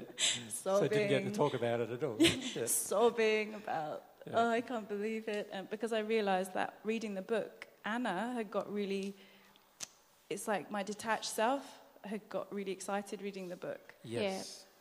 But then when I actually connected emotionally with someone who I felt no judgment from, and I didn't even talk about it with Mike. I was so scared of what had happened reading the book. Yeah. I read it, I just first spoke to her, which of course affects our relationship. Yeah. And and it just seemed really amazing, the spirit influence, and how a lot of my life, even before I was sexually active, I would get turned on thinking about kind of incest situations. Yeah. And I didn't understand it and just thought that I was dreadful and all these things. Yeah. Can you see now that that was Anna's unhealed emotion that she projected at you? The spirit is projecting this emotion at you. Why would a spirit get turned on about incest? Well, what I came to was that it's actually the complete 180. So when I connected emotionally, I felt terrified. Yes, I but agree. When I'm detached, I feel turned on. When you're detached, what's happening though? The spirit is... The spirit is feeling through you. Yeah. Right. What is she feeling? What's her feelings? Excited. She's excited. Why would a woman's spirit, be excited by the act of incest? I don't know. Have a feel about it, because it's quite obvious. Because she's... There's only two possible reasons why she would be excited, really. Because she's an abuser? Because she's an abuser is one of those reasons. In other words, that she abused children while she was on earth, that's one reason, potential reason. And she then steps in when you're getting abused. When you go out of your body, she then steps in and looks after that thing because she actually likes it then. Does that make sense? Does that feel truthful to you? I feel that she's my friend. I know you feel she's your friend. You feel that she was your friend, and you feel she was your friend because she saved you from feeling the feelings. But the reality is she likes the feelings. That's why she steps in at that point. There's only one other reason why she would do it. Remember I said there were two reasons for What's the other reason? But you're going to very much want the reason to be the second reason. Right? And you're not going to want the reason to be the first reason, but the first reason is the most dominant reason. You understand? That's why I said it first. The second reason is that she herself has had some sexual abuse and she has yet to grieve it, and she actually felt the enjoyment of it as a child, and therefore she wants to still continue to feel that same enjoyment. And that's the only thing that turns her on. So that's the second possible reason. Does that make sense? Yeah, I want that one. You want that one? Yes, I know you want that one. Yeah. I know you want that one. But this is the problem, you see. It's the fear. The problem with spirits is often they connect to us to the feelings we don't want. We don't want to come to acknowledgement of the truth. To be frank with you, almost all sexual abuse of children, all pedophilia and incest-related issues, almost them all involve a number of spirits. Almost them all. Both on the receiving end and on the giving end of the abuse. On the receiving end, many of the children go out of body because of the terror that they feel. They step away from their body, and other spirits come in and actually act out the opposite emotion than what the person actually feels who is in the body at the time, who owns the body, if you like. The owner of the body often feels terrified and terrible, but the person stepping in feels under control, powerful, and often enjoys the interaction, right? And so then that creates even more confusion for the pedophile himself, because he's going, but you liked it. You see, many pedophiles explained this, that they feel the child liked it, and unfortunately, the child wasn't the child experiencing it, it was the child had stepped out of body, and unfortunately, a spirit had stepped in its place who did enjoy the process. Right? And this is where understanding the truth of all of these interactions is very, very important to healing the emotion. So, does that make sense to you? Yeah. The first one feels truthful even though you don't want it to be, doesn't it? And this is the problem, is that much of the time these people who come to save us from a terrifying situation are not the good people we believe them to be, but rather a person who is a predator in their own right. And that's why they come in on those situations. Yeah. And that's why she tries to encourage those situations. Does that make sense? So, it's very damaging to the person who's been abused. Very confusing emotions. And this is why much of child abuse is not actually ever healed, because the full dynamic of what's happening does not include understanding the spirit dynamic. You'll find the truth about it for you. Yeah, I think you already know the truth about it. Does that make sense, Vee? Do you got any more questions about it? Makes sense though, doesn't it?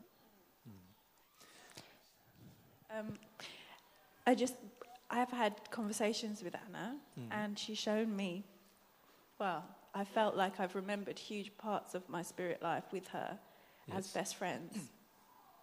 And that it's like this friendship that I've never had on earth, which is why I'm so needy with women, and we're like this, we're like tied together. And then I felt like we moved her on, Mike and I, one night, and all this stuff. And like, then you think of all the women who you have these kind of relationships with on earth.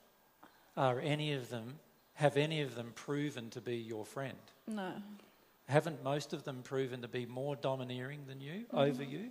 Haven't most of them been controlling of you? Why would that be any different to this attraction?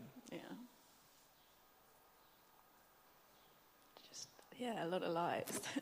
Yeah, and this is the problem, is that there are a lot of lies involved in sexual abuse of children, both on the part of spirits and on the part of people on earth. You think of how many lies have been a part of your family, where mum and dad, you have memories of these things now, both in denial. In other words, both wish to lie about these issues. And then on top of that, you've got spirits lying to you at the same time. How confusing is this for a child? Very difficult. It's very difficult emotional things to deal with. Yeah. Okay, can we... At the back. Who are you going for? Hannah at the back had her hand up for... We still need to get back to the normal stuff. Yeah, and I'm thinking of the time. Yeah. What time is it? All right, so we've got 20 more minutes or so. All right.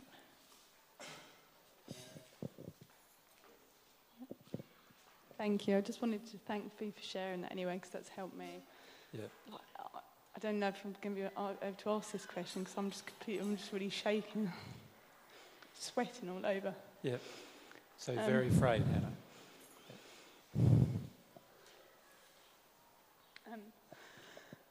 I've had a problem since I was younger with pain down below, and I've never known why. Yeah. It's been from a very young age. Mum said I was always really sore. I like just take my nappy off, so that's where I was. And every time I'd have sugar or not drink enough water, I would just get really red, raw sore. Yeah. I managed to be able to control it by not having so much sugar or just drinking loads of water or having lemon or something. And then when I started my first sexual relationship, I went on the contraceptive pill and I started to have pain there all the time, just around the entrance of the vagina. And it's never gone away. It's like bright red sore. And if I have sex with my partner, it takes me about a week for that skin to recover because it's just so painful. And I'm obviously really scared because I've never shaped that. So you'd like to know what it's about? I really wanted to ask the question. Yeah. But I don't know the link with the sugar thing because my little boy, I breastfed him, but he would scream every time I fed him, and he would crunch up in pain, and he couldn't hold the milk. He'd just poo it straight out, and I worked out that it's like he couldn't have the lactose, the sugar in my milk. Yeah. So at 6 weeks old, I had to decide I couldn't feed him any longer. But I sat on an express pump for 4.5 months so that he'd still get my milk, so I could treat it to take the lactose out. Yeah. He's still got a problem with sugar, and he just goes really hyperactive. And I've no idea what this thing is. And also just obviously that continuous pain down below. Yeah. But I wanted to ask the question. Even though I need a shower now. So what's the question, Hannah? I don't know really. That's all right. I'm just really stuck with what it could be to do with, and why I just have continuous pain there. I mean, it's sensitive to the touch, really, I would say, and obviously it's just around the area where I have sex. It's just painful. And has your mum mentioned to you when it began in you? Mum said she did say when I was young, but like a baby. But it's really strange what when Fee was saying that. And I remember going to hypnotherapy because I've got real anger issues with my dad. And I remember Mum just saying, you know, when you said about they wouldn't even know that a child's being abused or something. I remember her saying, well, don't let them convince you that you may have been sexually abused because I know that you were never abused. And I don't know why she'd just say that. Yeah, I don't know. So when you went for therapy, hypnotherapy, your mother said, "Don't let them convince you you've been abused." Yeah, she said that to me. Okay, no worries. Well, the truth is, you may not have been abused by a person on earth, but that doesn't mean that you haven't been abused. For a start, you see, it's possible through the unhealed emotions of our parents that spirits can influence our body and therefore touch our body, and therefore we feel the sensations of that touch because of the unhealed emotions of our parents. So the reality is, let's look at your mum's emotions about sex. Let's start there. What are her emotions about sex that you know of? Has she ever talked to you about it? I know she told me that she was touched by someone when she was about 5 years old who was a friend of the family, who she really trusted. Right. So she's told you she's been abused? Yeah, but she only told me probably within the last year. Okay. So her own emotions will have a large effect on your body when you're a little baby. Do you understand? Okay, she seemed like she wasn't really bothered about it, but, you know, I don't understand that. But most people who seem like they're not very bothered about abuse happening in their own life have yet to fully deal with the emotion, or have gone through the whole process, which is quite traumatic, and I've been through it myself, so I know what the process is, and have come out the other end. Now, I suggest to you, your mother has not come out the other end, because if she had, your body would not be responding to her denied emotion.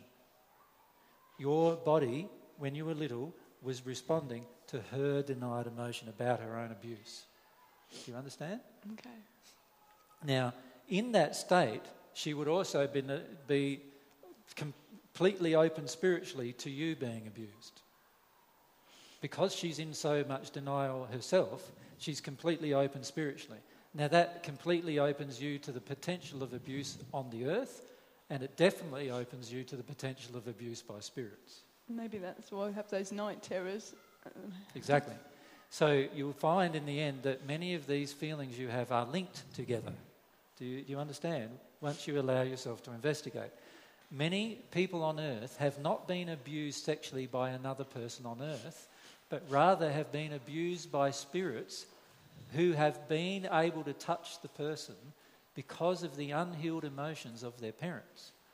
Okay. In other words, the mother of a child is being abused and she does not wish to deal with her emotions of being abused. That now allows an opening for a spirit to abuse her own child. Right? And then the mother says, but I never let you be abused because I've checked you, I've kept an eye on you all the time, not understanding that she has no way of keeping an eye on the spirits who are involved in her daughter's life. And the only way she has control of them is through healing her emotions about the issue. That's the only way she can prevent the abuse from spirits.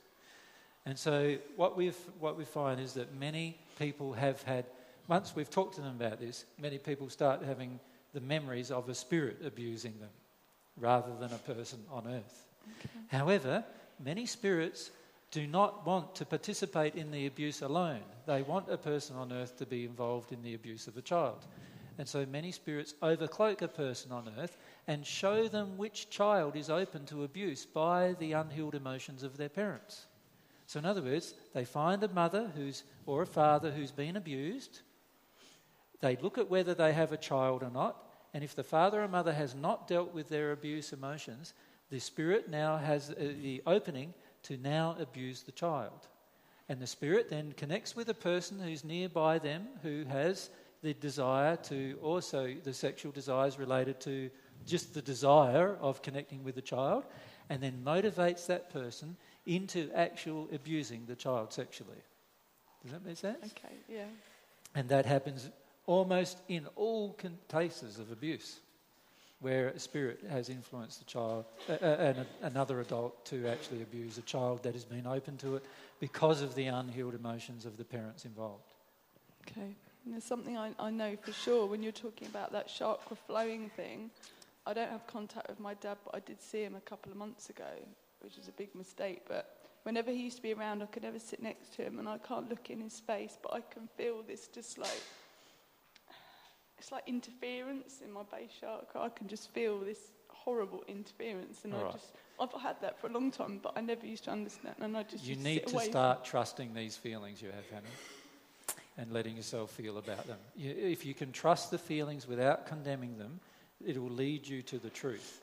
What you're doing a lot is denying the feelings, like not trusting them, because your mother is telling you, in particular, that's not true, that's not true, that's not true. I would never allow that to happen to you, and so forth. And the reality is that while she has the unhealed emotion within herself, she is automatically allowing it to happen, the potentiality of it happening to you.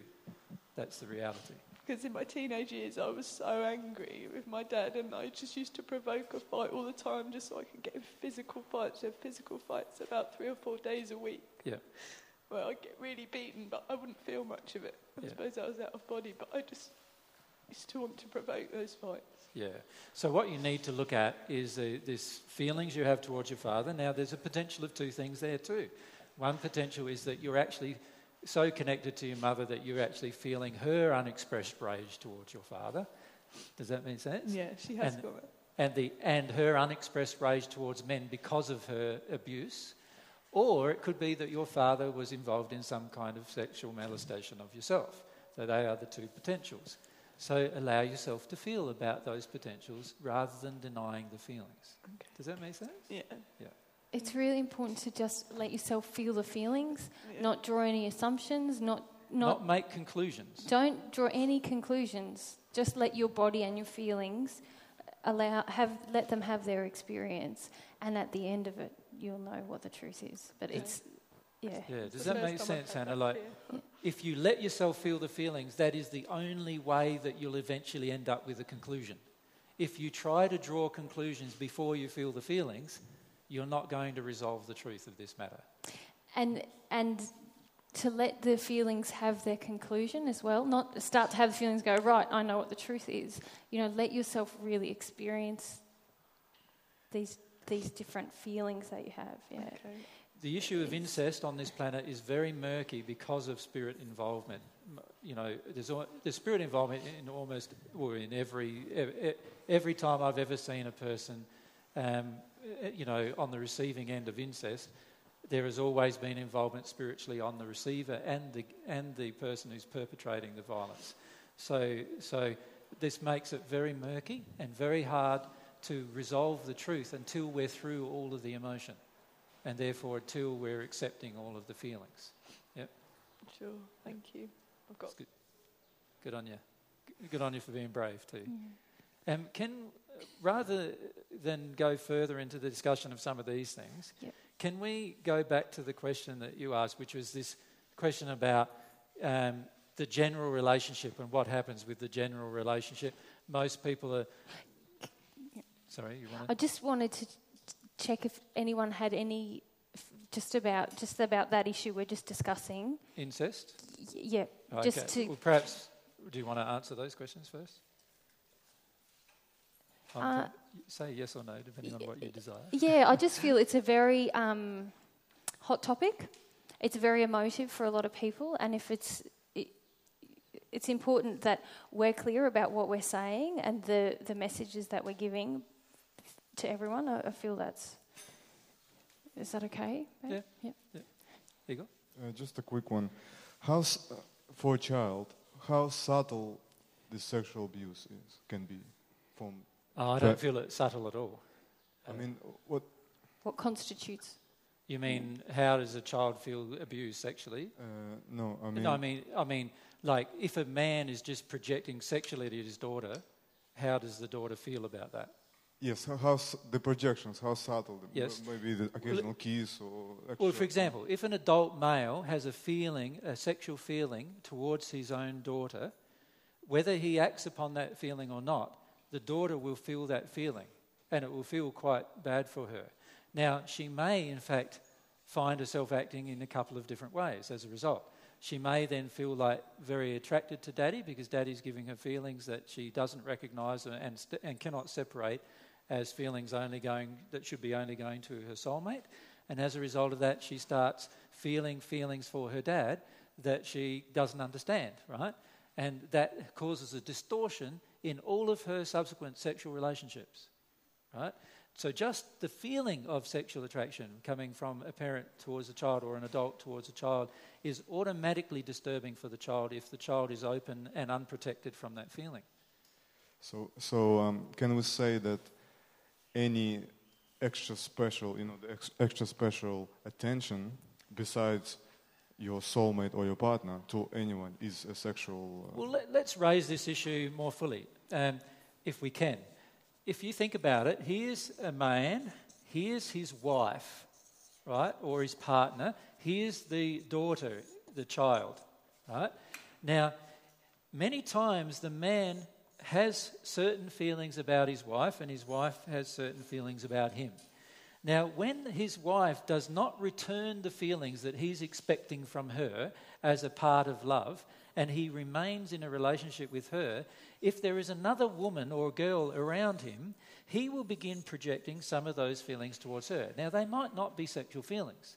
They might be feelings of, like, I want a woman to listen to me. So instead of projecting, I want my soulmate or my wife or my partner to listen to me, and the wife has said, no, I don't want to listen to you. Like, I'm tired of listening to you, or tired of listening to men, or I don't want to listen to men. So she's blocked to that.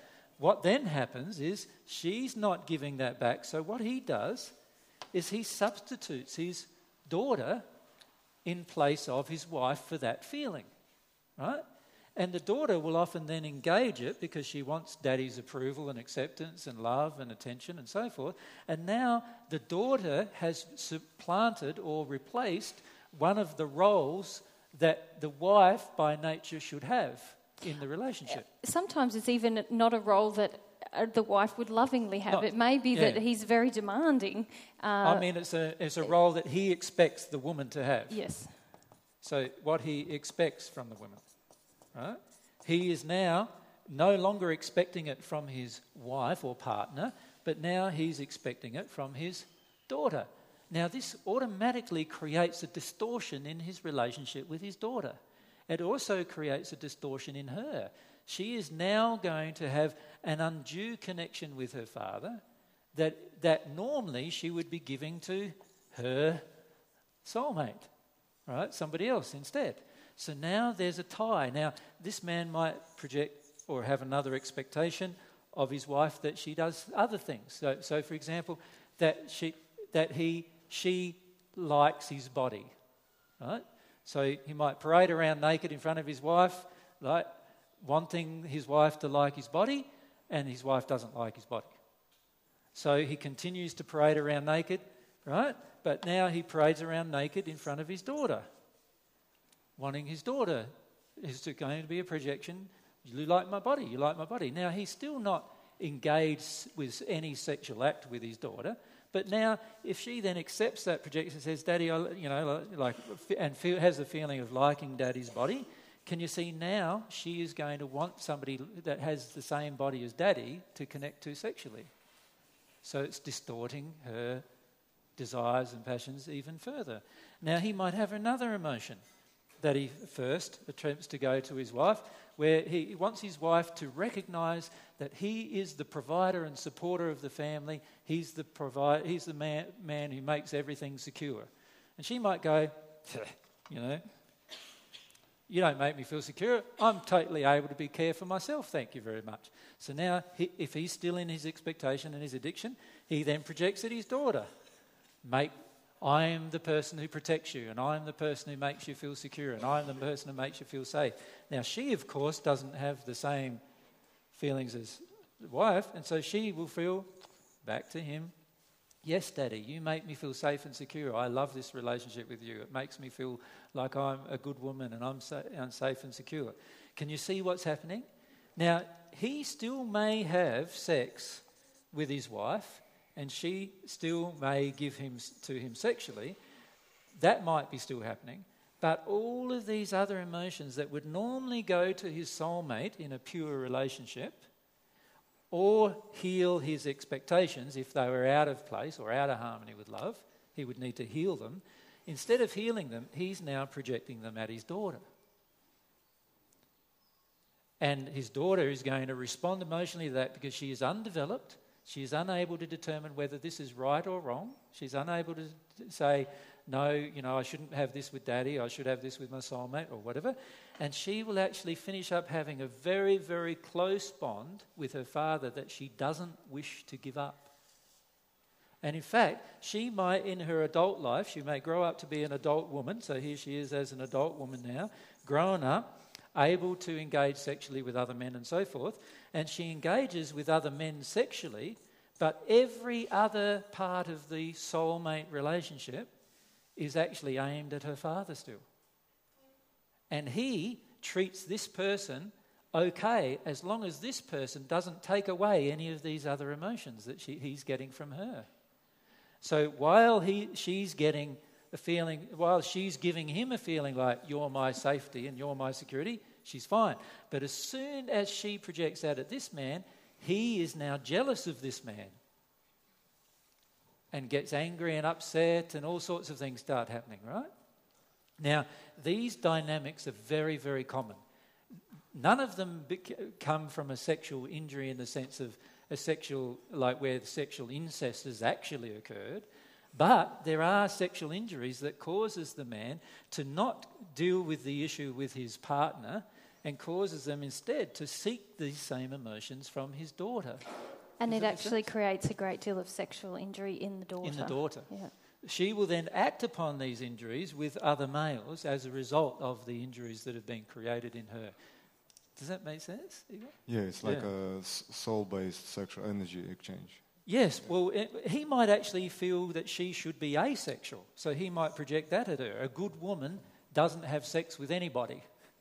He might project that at her, right? And she says, no worries, Daddy, a good woman doesn't have sex with anybody. I'm a good woman, so I'm not going to have sex with anybody. I'm not going to actually connect sexually with anybody. So, but then she might want to have attention, or she might want to have affection. So how does she get this? She either gets the affection from her father, in other words, he gives her the hugs and she sits on his lap and he gives her the hugs and so forth, or she tries to get it from another male with the competition of her father, which he doesn't like. So she has to risk the anger and rage of her father in order to join with another male in that regard. And because she's received this message that a good woman is asexual, as soon as she tries to connect sexually with another man, there's huge amounts of shame triggered within her. Because a good woman is asexual and not a sexual being.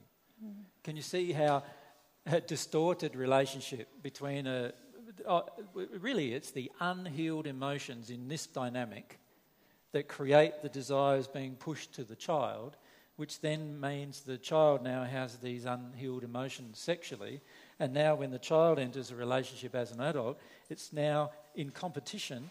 There's competing factors. There's this man's competing with this person for her sexual interest. Right? And so can a soulmate joining actually occur if this is a soulmate? No. A soulmate joining cannot occur until she heals these unfortunate injuries within herself. And while she goes through the process of attempting to do that, it's highly likely she's going to receive her father's rage at the same time, because he's used to getting all these emotions from her. So in the perfect family, a man will just engage in energy exchange with the partner only and just show an example to the child. So in a perfect family, let's look at what would happen in a perfect family where the emotions, even if the emotions aren't healed, in a good relationship, what will happen is mum and dad will have these exchanges. He will have a feeling, she will have a feeling, he will have a feeling, she will have a feeling. Now, some of the exchanges are where he will have a feeling for her, but she doesn't have a corresponding feeling for him. The first thing he would need to do is begin to firstly question himself. Do I have an unloving expectation of my wife? Is that why she's not giving me this thing? He needs to work his way through that. Now, if he's worked his way through that and he feels that the exchange is a loving exchange, then what he would need to do is talk to her about that, and she would need to look at it. So for example, if he always listens to her, but she never listens to him, now that's an unloving exchange, isn't it? One person is listening, the other person is not. Now, what he would need to do then is say, okay, why is it you do not want to listen to me? He would firstly need to feel some grief about the fact she doesn't want to listen to him. But instead, what often happens is he says, right, my wife's not listening to me, so instead I'll get the next girl in my family, whoever that happens to be. Sometimes it's his mother rather than his wife, but sometimes it's his daughter rather than his wife, or a cousin, or a niece, or other than his wife, daughter-in-law even, right? He will look for another woman to fulfill that emotionally, right? And it's the process of looking for the other woman to fulfill it emotionally that creates the emotional damage in the other person. Now, he would still have exchanges with his daughter, obviously, but they wouldn't be based on the soulmate relationship. Yeah. He wouldn't be trying to get from his daughter what he would normally get from a partner. Well, if he's a really loving dad, he's not trying to get anything from her. Does that make sense? He would engage her free will. He would just love her. He would just love her, care about her, and teach her about her own will and her own desires. He wouldn't impose any of his own desires upon her. Yep. Thank you. Yep. Does that make sense? It was a good question, actually. Yep, it was good. It was a subject, actually, myself and Mary wanted to cover as well. Yep. Yep. Now, in a normal relationship that seems relatively happy, let's discuss that. So we have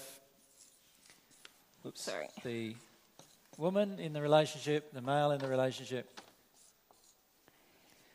If it seems happy, and it may be happy, there is only one of a couple of different possibilities. One is that they are in many codependent addictions with each other. In other words, I desire that a woman listens to me, and Mary always listens to me. As long as you... But as long as I make her feel safe. Yeah. So she desires that I make her feel safe, and I always make her feel safe. Right?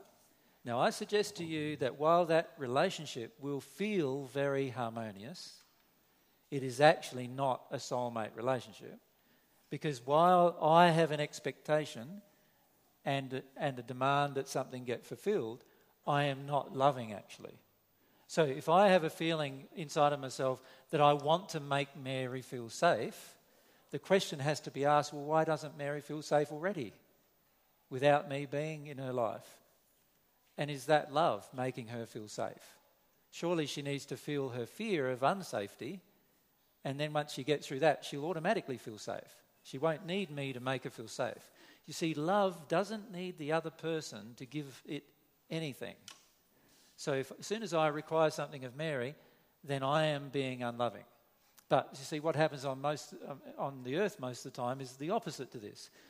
I have an emotion at Mary, just even simple emotions like a good woman will always make my dinner every night. Just a simple emotion like that, right? And Mary feels like, yes, I want to make his dinner every night. That's my role. That's how I feel. That's how I feel important. And like I'm good. We are now in a codependent addiction. We are now sympathetic in our attraction. It'll feel great because I get my meal every night and Mary gets to feel important every night.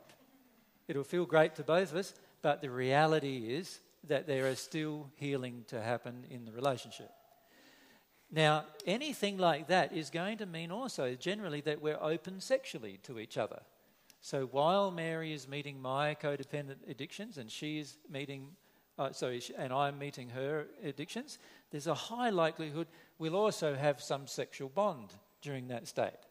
But it's when you no longer meet the addiction, it's interesting what happens then, right? So for example, if Mary no longer met my addiction, so I come home from a hard day's work and there's no meal. And I find Mary's been out there by the pool for the whole day and there's no meal. And I've been hard at work out, chipping away at concrete or something all day. So what am I feeling now? I'm now feeling, wow, my addiction is not met. No, of course I don't feel that, do I? Because I don't even recognise it's an addiction. I just feel she doesn't love me immediately, right? Because I'm no longer getting this addiction met, I then automatically go into the state, what's happening? Have you got another guy? What happened to my meal? It goes from one state to a completely different state many times as a result. And usually it's because, and from that particular night, do you think that I'm going to be very attracted to Mary? No, because my addiction is not getting met and I'm angry. I'm upset. And anger is a major impediment to sexual attraction. Now, what we need to do is understand that many times this codependent relationship exists in a relationship, and one or both need to have the desire to challenge it if we want to grow. If we want to towards grow. God. Yep. Does that make sense? Now, many people don't want to grow towards God, and they're perfectly happy in staying in a codependent addiction with their partner all their life. And I say to you, well, fair enough, if that's what you want to do, you're allowed to do that because you've got your life and it's your life, nobody else's. You're allowed to stay in these very seemingly happy codependent addiction roles with each other if that's what you wish. But what I'm saying is that is not a soulmate relationship. And it also means that you'll never be at one with God. Because you have codependent addictions, it means that you have expectations and demands which are unloving. And anything that's unloving in us has to be confronted if we're going to become at one with God. So as long as you both have a strong desire for God, there's a good chance that you'll want to deal with any codependent addictions within you. Does that make sense? As long as you both have a desire for God. But if you don't have a desire for God and you only have a desire for each other and you feel quite happy and you're happy with this, I do things for you, you do things for me type thing going on for the rest of your life, then you'll probably stay the rest of your life in that relationship and feel quite content about the relationship. But that is not a soulmate relationship. That's only two people getting what they want from each other. And eventually the process of barter, which is essentially what's happening there, can get very tiring and taxing, and anger can start to build. And this is when sexual relationships start to disconnect, because I might just start feeling like it's just always expected, and I don't want to make your dinner, and actually I might keep making your dinner and suppress the rage and be resentful and then I want distance sexually. Yeah. So what will happen in the relationship if the sexual connection starts separating? That's a very good indication that other things in the relationship are in denial. Not the sexual connection, but other things. Does everyone follow that? Like other things such as what's happening from a love perspective between the two of us. So I might still have the demand upon Mary to cook my meal every night. She now feels annoyed with this demand. So she's done it for 20 years now. Well, you'd be annoyed after 20 years of having to make the evening meal every night, and nobody makes the evening meal for you. Like, isn't that quite annoying? Sooner or later it's going to be. But she might deny that. She might say to herself, I've got a loving relationship, everything's fine. There's just this one thing that's a bit of a problem. But very often we don't even acknowledge that one thing, do we? We just submerge it and suddenly, no sexual desire. And all of a sudden, I don't feel anything, or she doesn't feel anything to actually desire to make love, right? And then as a result of that, I'm going, she doesn't want to make love to me anymore. I go, what's wrong? Why don't we want to, what's the... And she just says, I don't know. I don't know. There's something, I just don't feel sexy anymore or sexual desire for you anymore. And we can be in so much denial that we don't even know what's actually really happening. The other thing that can happen is also that we're in strong addiction with each other, and for the early part of our relationship, that creates a sexual connection because there's this feeling, you make me feel nice, I make you feel nice. We have a sex life. It's regular and we feel like it's quite enjoyable. But say I'm a woman who's carrying a lot of shame from my mother and some abuse in my childhood and some issues that happened when I was at high school. I've suppressed them.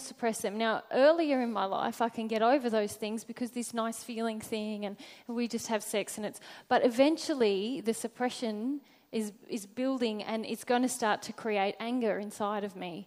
And then I can suddenly feel like, I don't have a sexual desire at all, and not understand why in the same way. Yeah. Yep. Now, I put to you that God created every single being every single human soul to enjoy the soulmate relationship. And when you enjoy the soulmate relationship, you will wonder what you were missing, and why you would ever contemplated any other relationship, right? And this is the problem on the planet, is we often are in so much fear about losing our current relationship that we don't embrace the potentialities that are available to us. So what I suggest is that you may even be with your soulmate, but not be in a soulmate relationship. Because remember, soulmate relationship is based on purity of truth, desire, and purity of love. That's when the soulmate relationship really starts developing. My suggestion is if you're in a good relationship, then start asking yourself, is it purity in truth? Is it purity in desire? Am I allowed to have my desires? Do I enable the desire of the other person? Do I even know what my desires are? Or are they suppressed as well?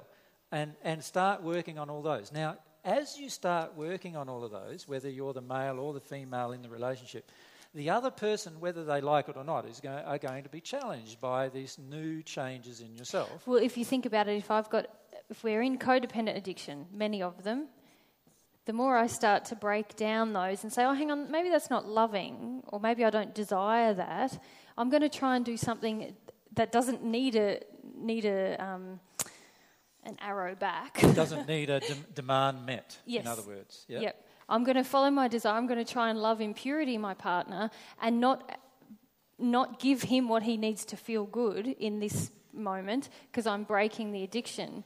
It's going to be very challenging for both of us. It's going to feel a bit rocky. Yeah. But what I suggest is that eventually, if you can do that, you will get closer and closer to the soulmate relationship. Now, if the soulmate relationship is such that this person is not your soulmate, but rather somebody else is, sooner or later both of you will recognise this at some point. You'll recognise, wow, we are very different in desires. We are very different with our personality. We are very different. And in fact, in the past, what we've been doing is just pandering to each other's addictions, right? Just doing what the other person demanded, and that made us both feel good. But now that we're not doing what the other person demanded and we're connecting with our own desires and our own passions, instead of it drawing us together, it's pulling us apart, right? Now that's a sign that something is wrong, right? In other words, when I say something is wrong, it means that firstly, we must have been in a codependent relationship, and secondly, there's a chance that this person is not my soulmate, just a chance, because we don't know for certain until both of us engage our desires and passions, and both of us speak the truth, and both of us act in harmony with love with each other. We won't know for certain what the choice is. Both won't know for certain. One might, but the other one might not. Now, in terms of what do I do? I've got children, and all of a sudden I realise that, someone's not my soulmate, and I no longer feel the sexual attraction to them. My suggestion is this, quite simple.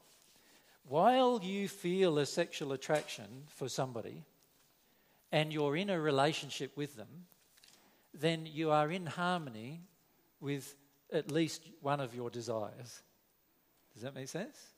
So while you feel a sexual attraction for somebody and you're in a relationship with them, you are in harmony with one of your desires. As soon as you choose to leave that person because you think somebody else is your soulmate and there is no sexual attraction with your soulmate, why would you do such a thing in the first place? Do you see what I'm saying? Why would you leave a person if there's no sexual attraction with the other person, but there remains a sexual attraction with the person you're with? Why would you leave them?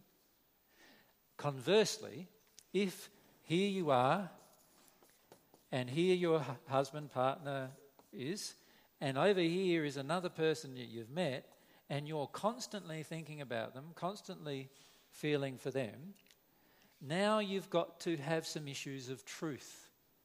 One issue is truth, is how are you treating this person? This person, not this person. This person you're with. You need to treat this person with love and truth. You need to tell them that you keep thinking about this person. You need to tell them that for some reason there's an attraction in that direction and you don't understand why. Now, that attraction may be based on error. And if it is, and if you talk about it, you both will feel closer. This relationship will feel closer. If it's based on truth, then you may eventually, as you grow, you go, no, I can no longer engage this relationship sexually. I still love the person and I still feel feelings for the person of love, but I no longer can engage them sexually because it doesn't feel right anymore. If that was the case, you could still remain even living together for a little while just to test that out, couldn't you? You could still stay together, test that out. How is this working? What happens here? You could stay doing that until such a time as it becomes clear to you that it's unloving for you to stay in that relationship. Yeah. I don't ever suggest to a person that they just go, oh, that person's my attraction, I'm going to go them straight away, and all of a sudden all of this is put apart, and this person may be your soulmate. And even if they're not, why do you not desire to love them? Yeah. So if you've been in a relationship with them for 20 years, you've had 3 kids, and you've been and you realise, even you find this teaching or whatever, and you realise, wow, actually I think we're in a lot of codependent addiction, and you annoy me now. I'm just going to rub you out and go and sleep with this guy who I met at a seminar who I feel really hot for. Yeah. That would be so unloving. And the basis of the teaching is about love and truth. Yep. It's not working. Just saying, isn't it? Can we have the other mic? Thanks. Yeah. It's been quite a few hours. I have this example of a very close friend in Austria who I absolutely adore. We go back a long way, and she was married for 18 years, and I idolized them as a couple. I loved her husband very much, and they went through a lot together. They lost a child, he had cancer, and then she met this guy and fell so madly in love with him. He had 4 kids as well, and the wife was suffering from depression. And they fought it like crazy. They fought it. They didn't see each other for 3 months. My friend became almost suicidal and lost like 15 kilos. And in the end, they decided to go for it. And you cannot imagine the hatred they faced from society, from people, the judgment. Her husband even threatened to kill her. I mean, they went through hell, but they stuck together. They had for years 6 kids, which they had to take on holiday and everything, financial downturn. Yeah. They eventually got married. They're now married 7 years. And every time I go home, I say, Doris, was it worth it? And if I see them, this couple together, it's like I see almost stars between them. And this is why I asked for the example. I don't judge them. And it taught me a lot about not judging people. Had a guy done it, we'd all said, bastard, typical. Yeah. But this was a friend that I loved, and it happened to her. Yeah. And I can just explain it with the soulmate theory, because they've been through so much. And she says, Gudrun, if I hadn't done it, I never knew that such love existed in life. Yeah. And she doesn't regret it. Yeah. Now, I put to you that the husband, who then threatened to kill her as a result of her actions, obviously never loved her in the first place. Because you can't love somebody 1 minute and then want to kill them the next. He must have been in a codependent addiction with her. Otherwise, he would never have threatened such a thing. See, a person who loves doesn't threaten the person they love when the person they love doesn't any longer do what they want. Yeah.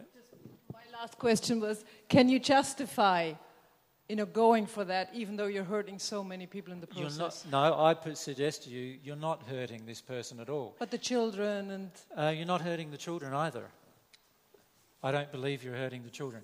The children will, if there's children involved in this particular partnership, they will feel automatically the codependent addictions between those two, right? They will already know there's something not quite right with this relationship. They will already feel also, if I stay in this relationship, that they will then begin to believe that they have to deny love before they do anything. Does that make sense? That's what they will start feeling. And as a result of that, they will grow up denying love and having a lot of other emotional turmoil in their lives as a result of their denial of love. So we've got to be very careful. You see, the turmoil usually only results because one or both are not loving.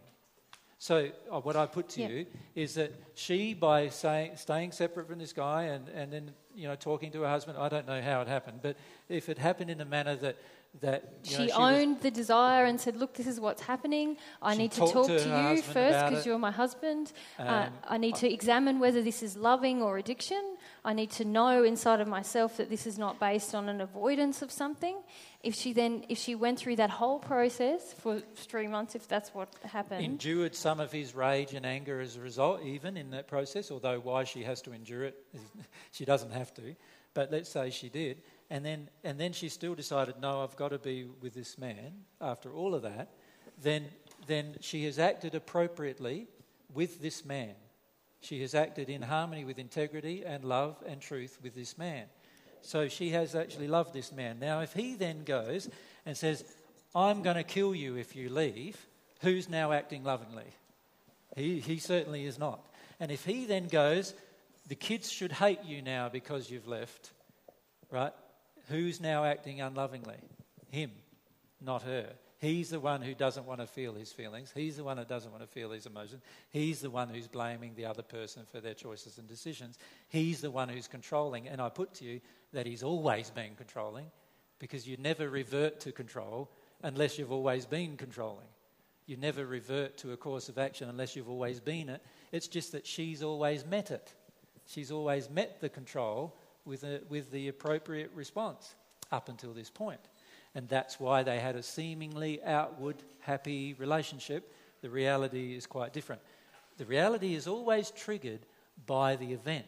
So if she felt these feelings for another man, if he really loved her and really cared for her, he would not be going, I'm going to kill you if you go with this other man. And he would not be fighting with getting the children to fight against her or any of those kind of things if he really loved her or cared for her.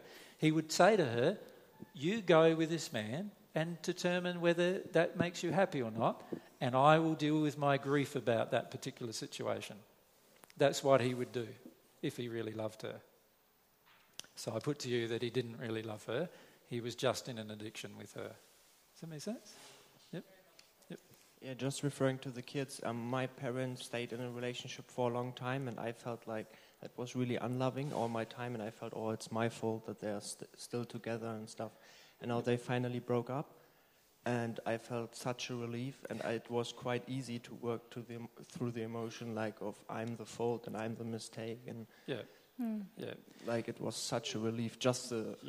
And now they are following more their passions, and even though it's quite triggering for them, it's really great. Yeah, and it's interesting, isn't it, how often the parents think they're staying together for the children. Yeah, and it's the so reality damaging. is the children feel like they're being blamed for all of the problems the parents are having. Yeah.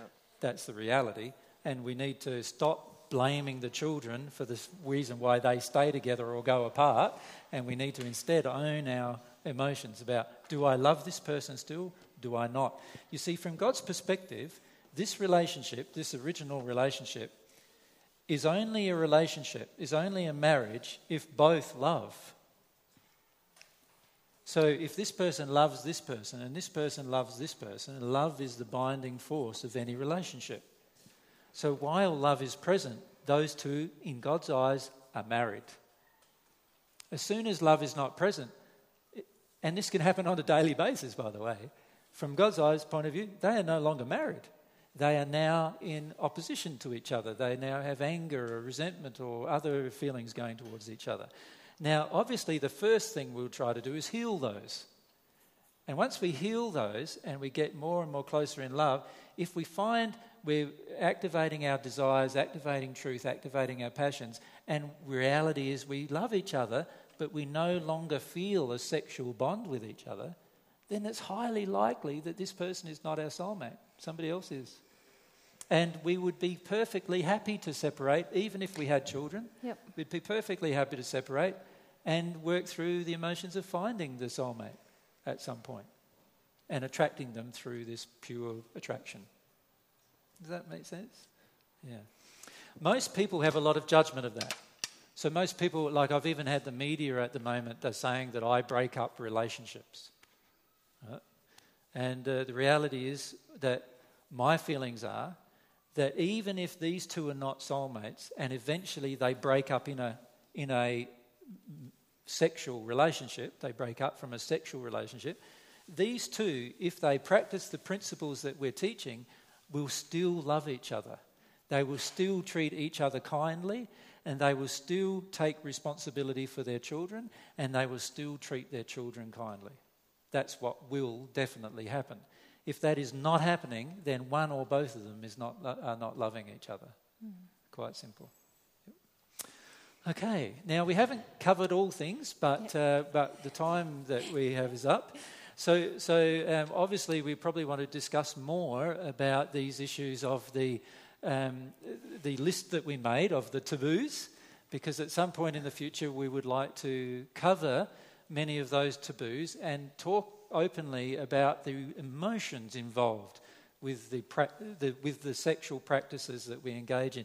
But what we would like to encourage you to do before then is to consider this as a possible truth.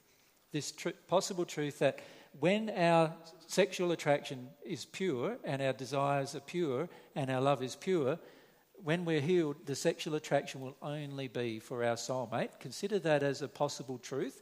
And then allow yourself to look at the relationships you're in, or the relationships, if you're not in a relationship now, look at the relationships you've had in the past and examine them from this perspective about whether things were pure or not, or whether instead there are expectations, addictions, and demands that were being made upon each other.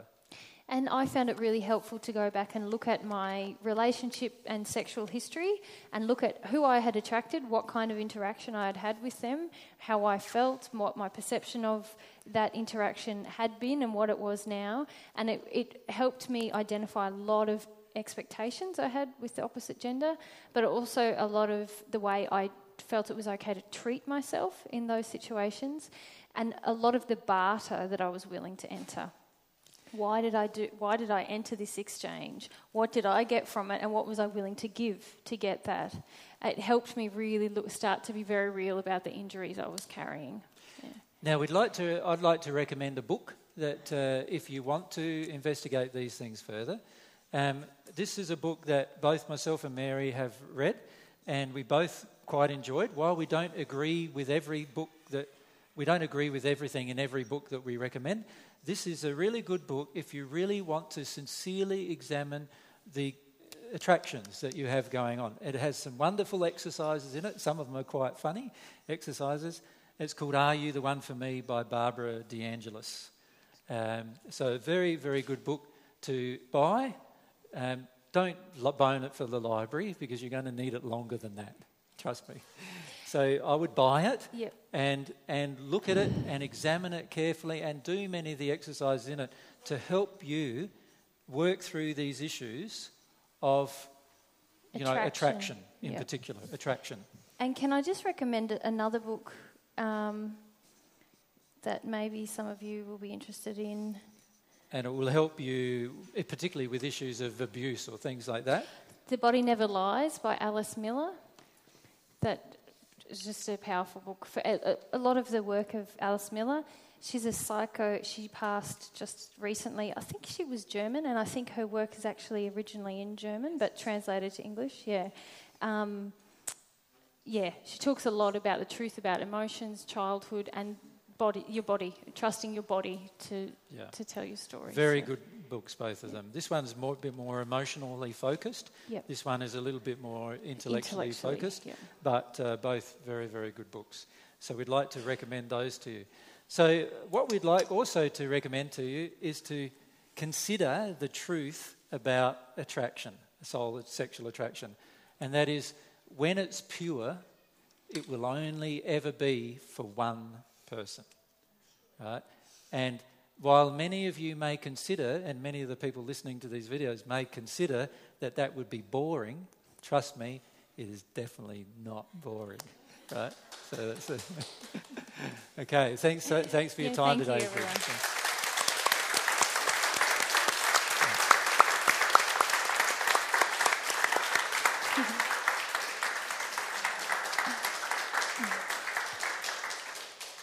I'm never bored by my girl, ever. Okay. So tomorrow do you want to just question and answers? Yeah, tomorrow what we were thinking is the first half of tomorrow, we would perhaps do some question and answers about personal emotional matters, if you would like them answered. God and God. Matters relating to God and so forth, and connection with God if you wish.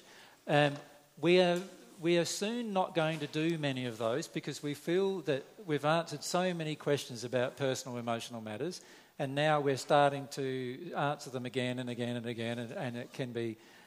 we'd rather move on to some new topics that we've yet to present. And can I make that suggestion that we have general question and answer, but perhaps consider some of the questions you might have about connection with God and this relationship with God, rather than... always focusing on the personal emotions. Have a feel about what is this, this relationship with God that we're encouraging you in. What are the blocks I feel there? And perhaps we can be instrumental in helping with some of those things. Yeah. The second, you can. The second thing that we would like to discuss with you is the Learning Centre, proposed options for a learning centre in the European region. The reason why we would like to discuss that is that there are some things that we have learnt in the setting up of such a centre that are very, very handy that you might want to consider. Like logistical things. Like logistical things. And there are also then some emotional things that you may wish to consider as well in terms of the setting up of a centre. And we will also discuss with you where we believe some ideal locations would be as well. And we can mention all of those things in that discussion.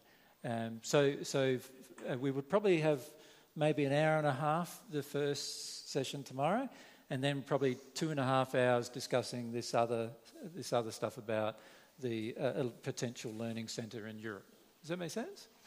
So that's where we'll leave it today, and we'll see you tomorrow at 1:30 if you'd like to come along. If you want to be here. Yeah. Oh, and thank you for your donations too. I should thank you for your donations. Thank you. Thank you, guys.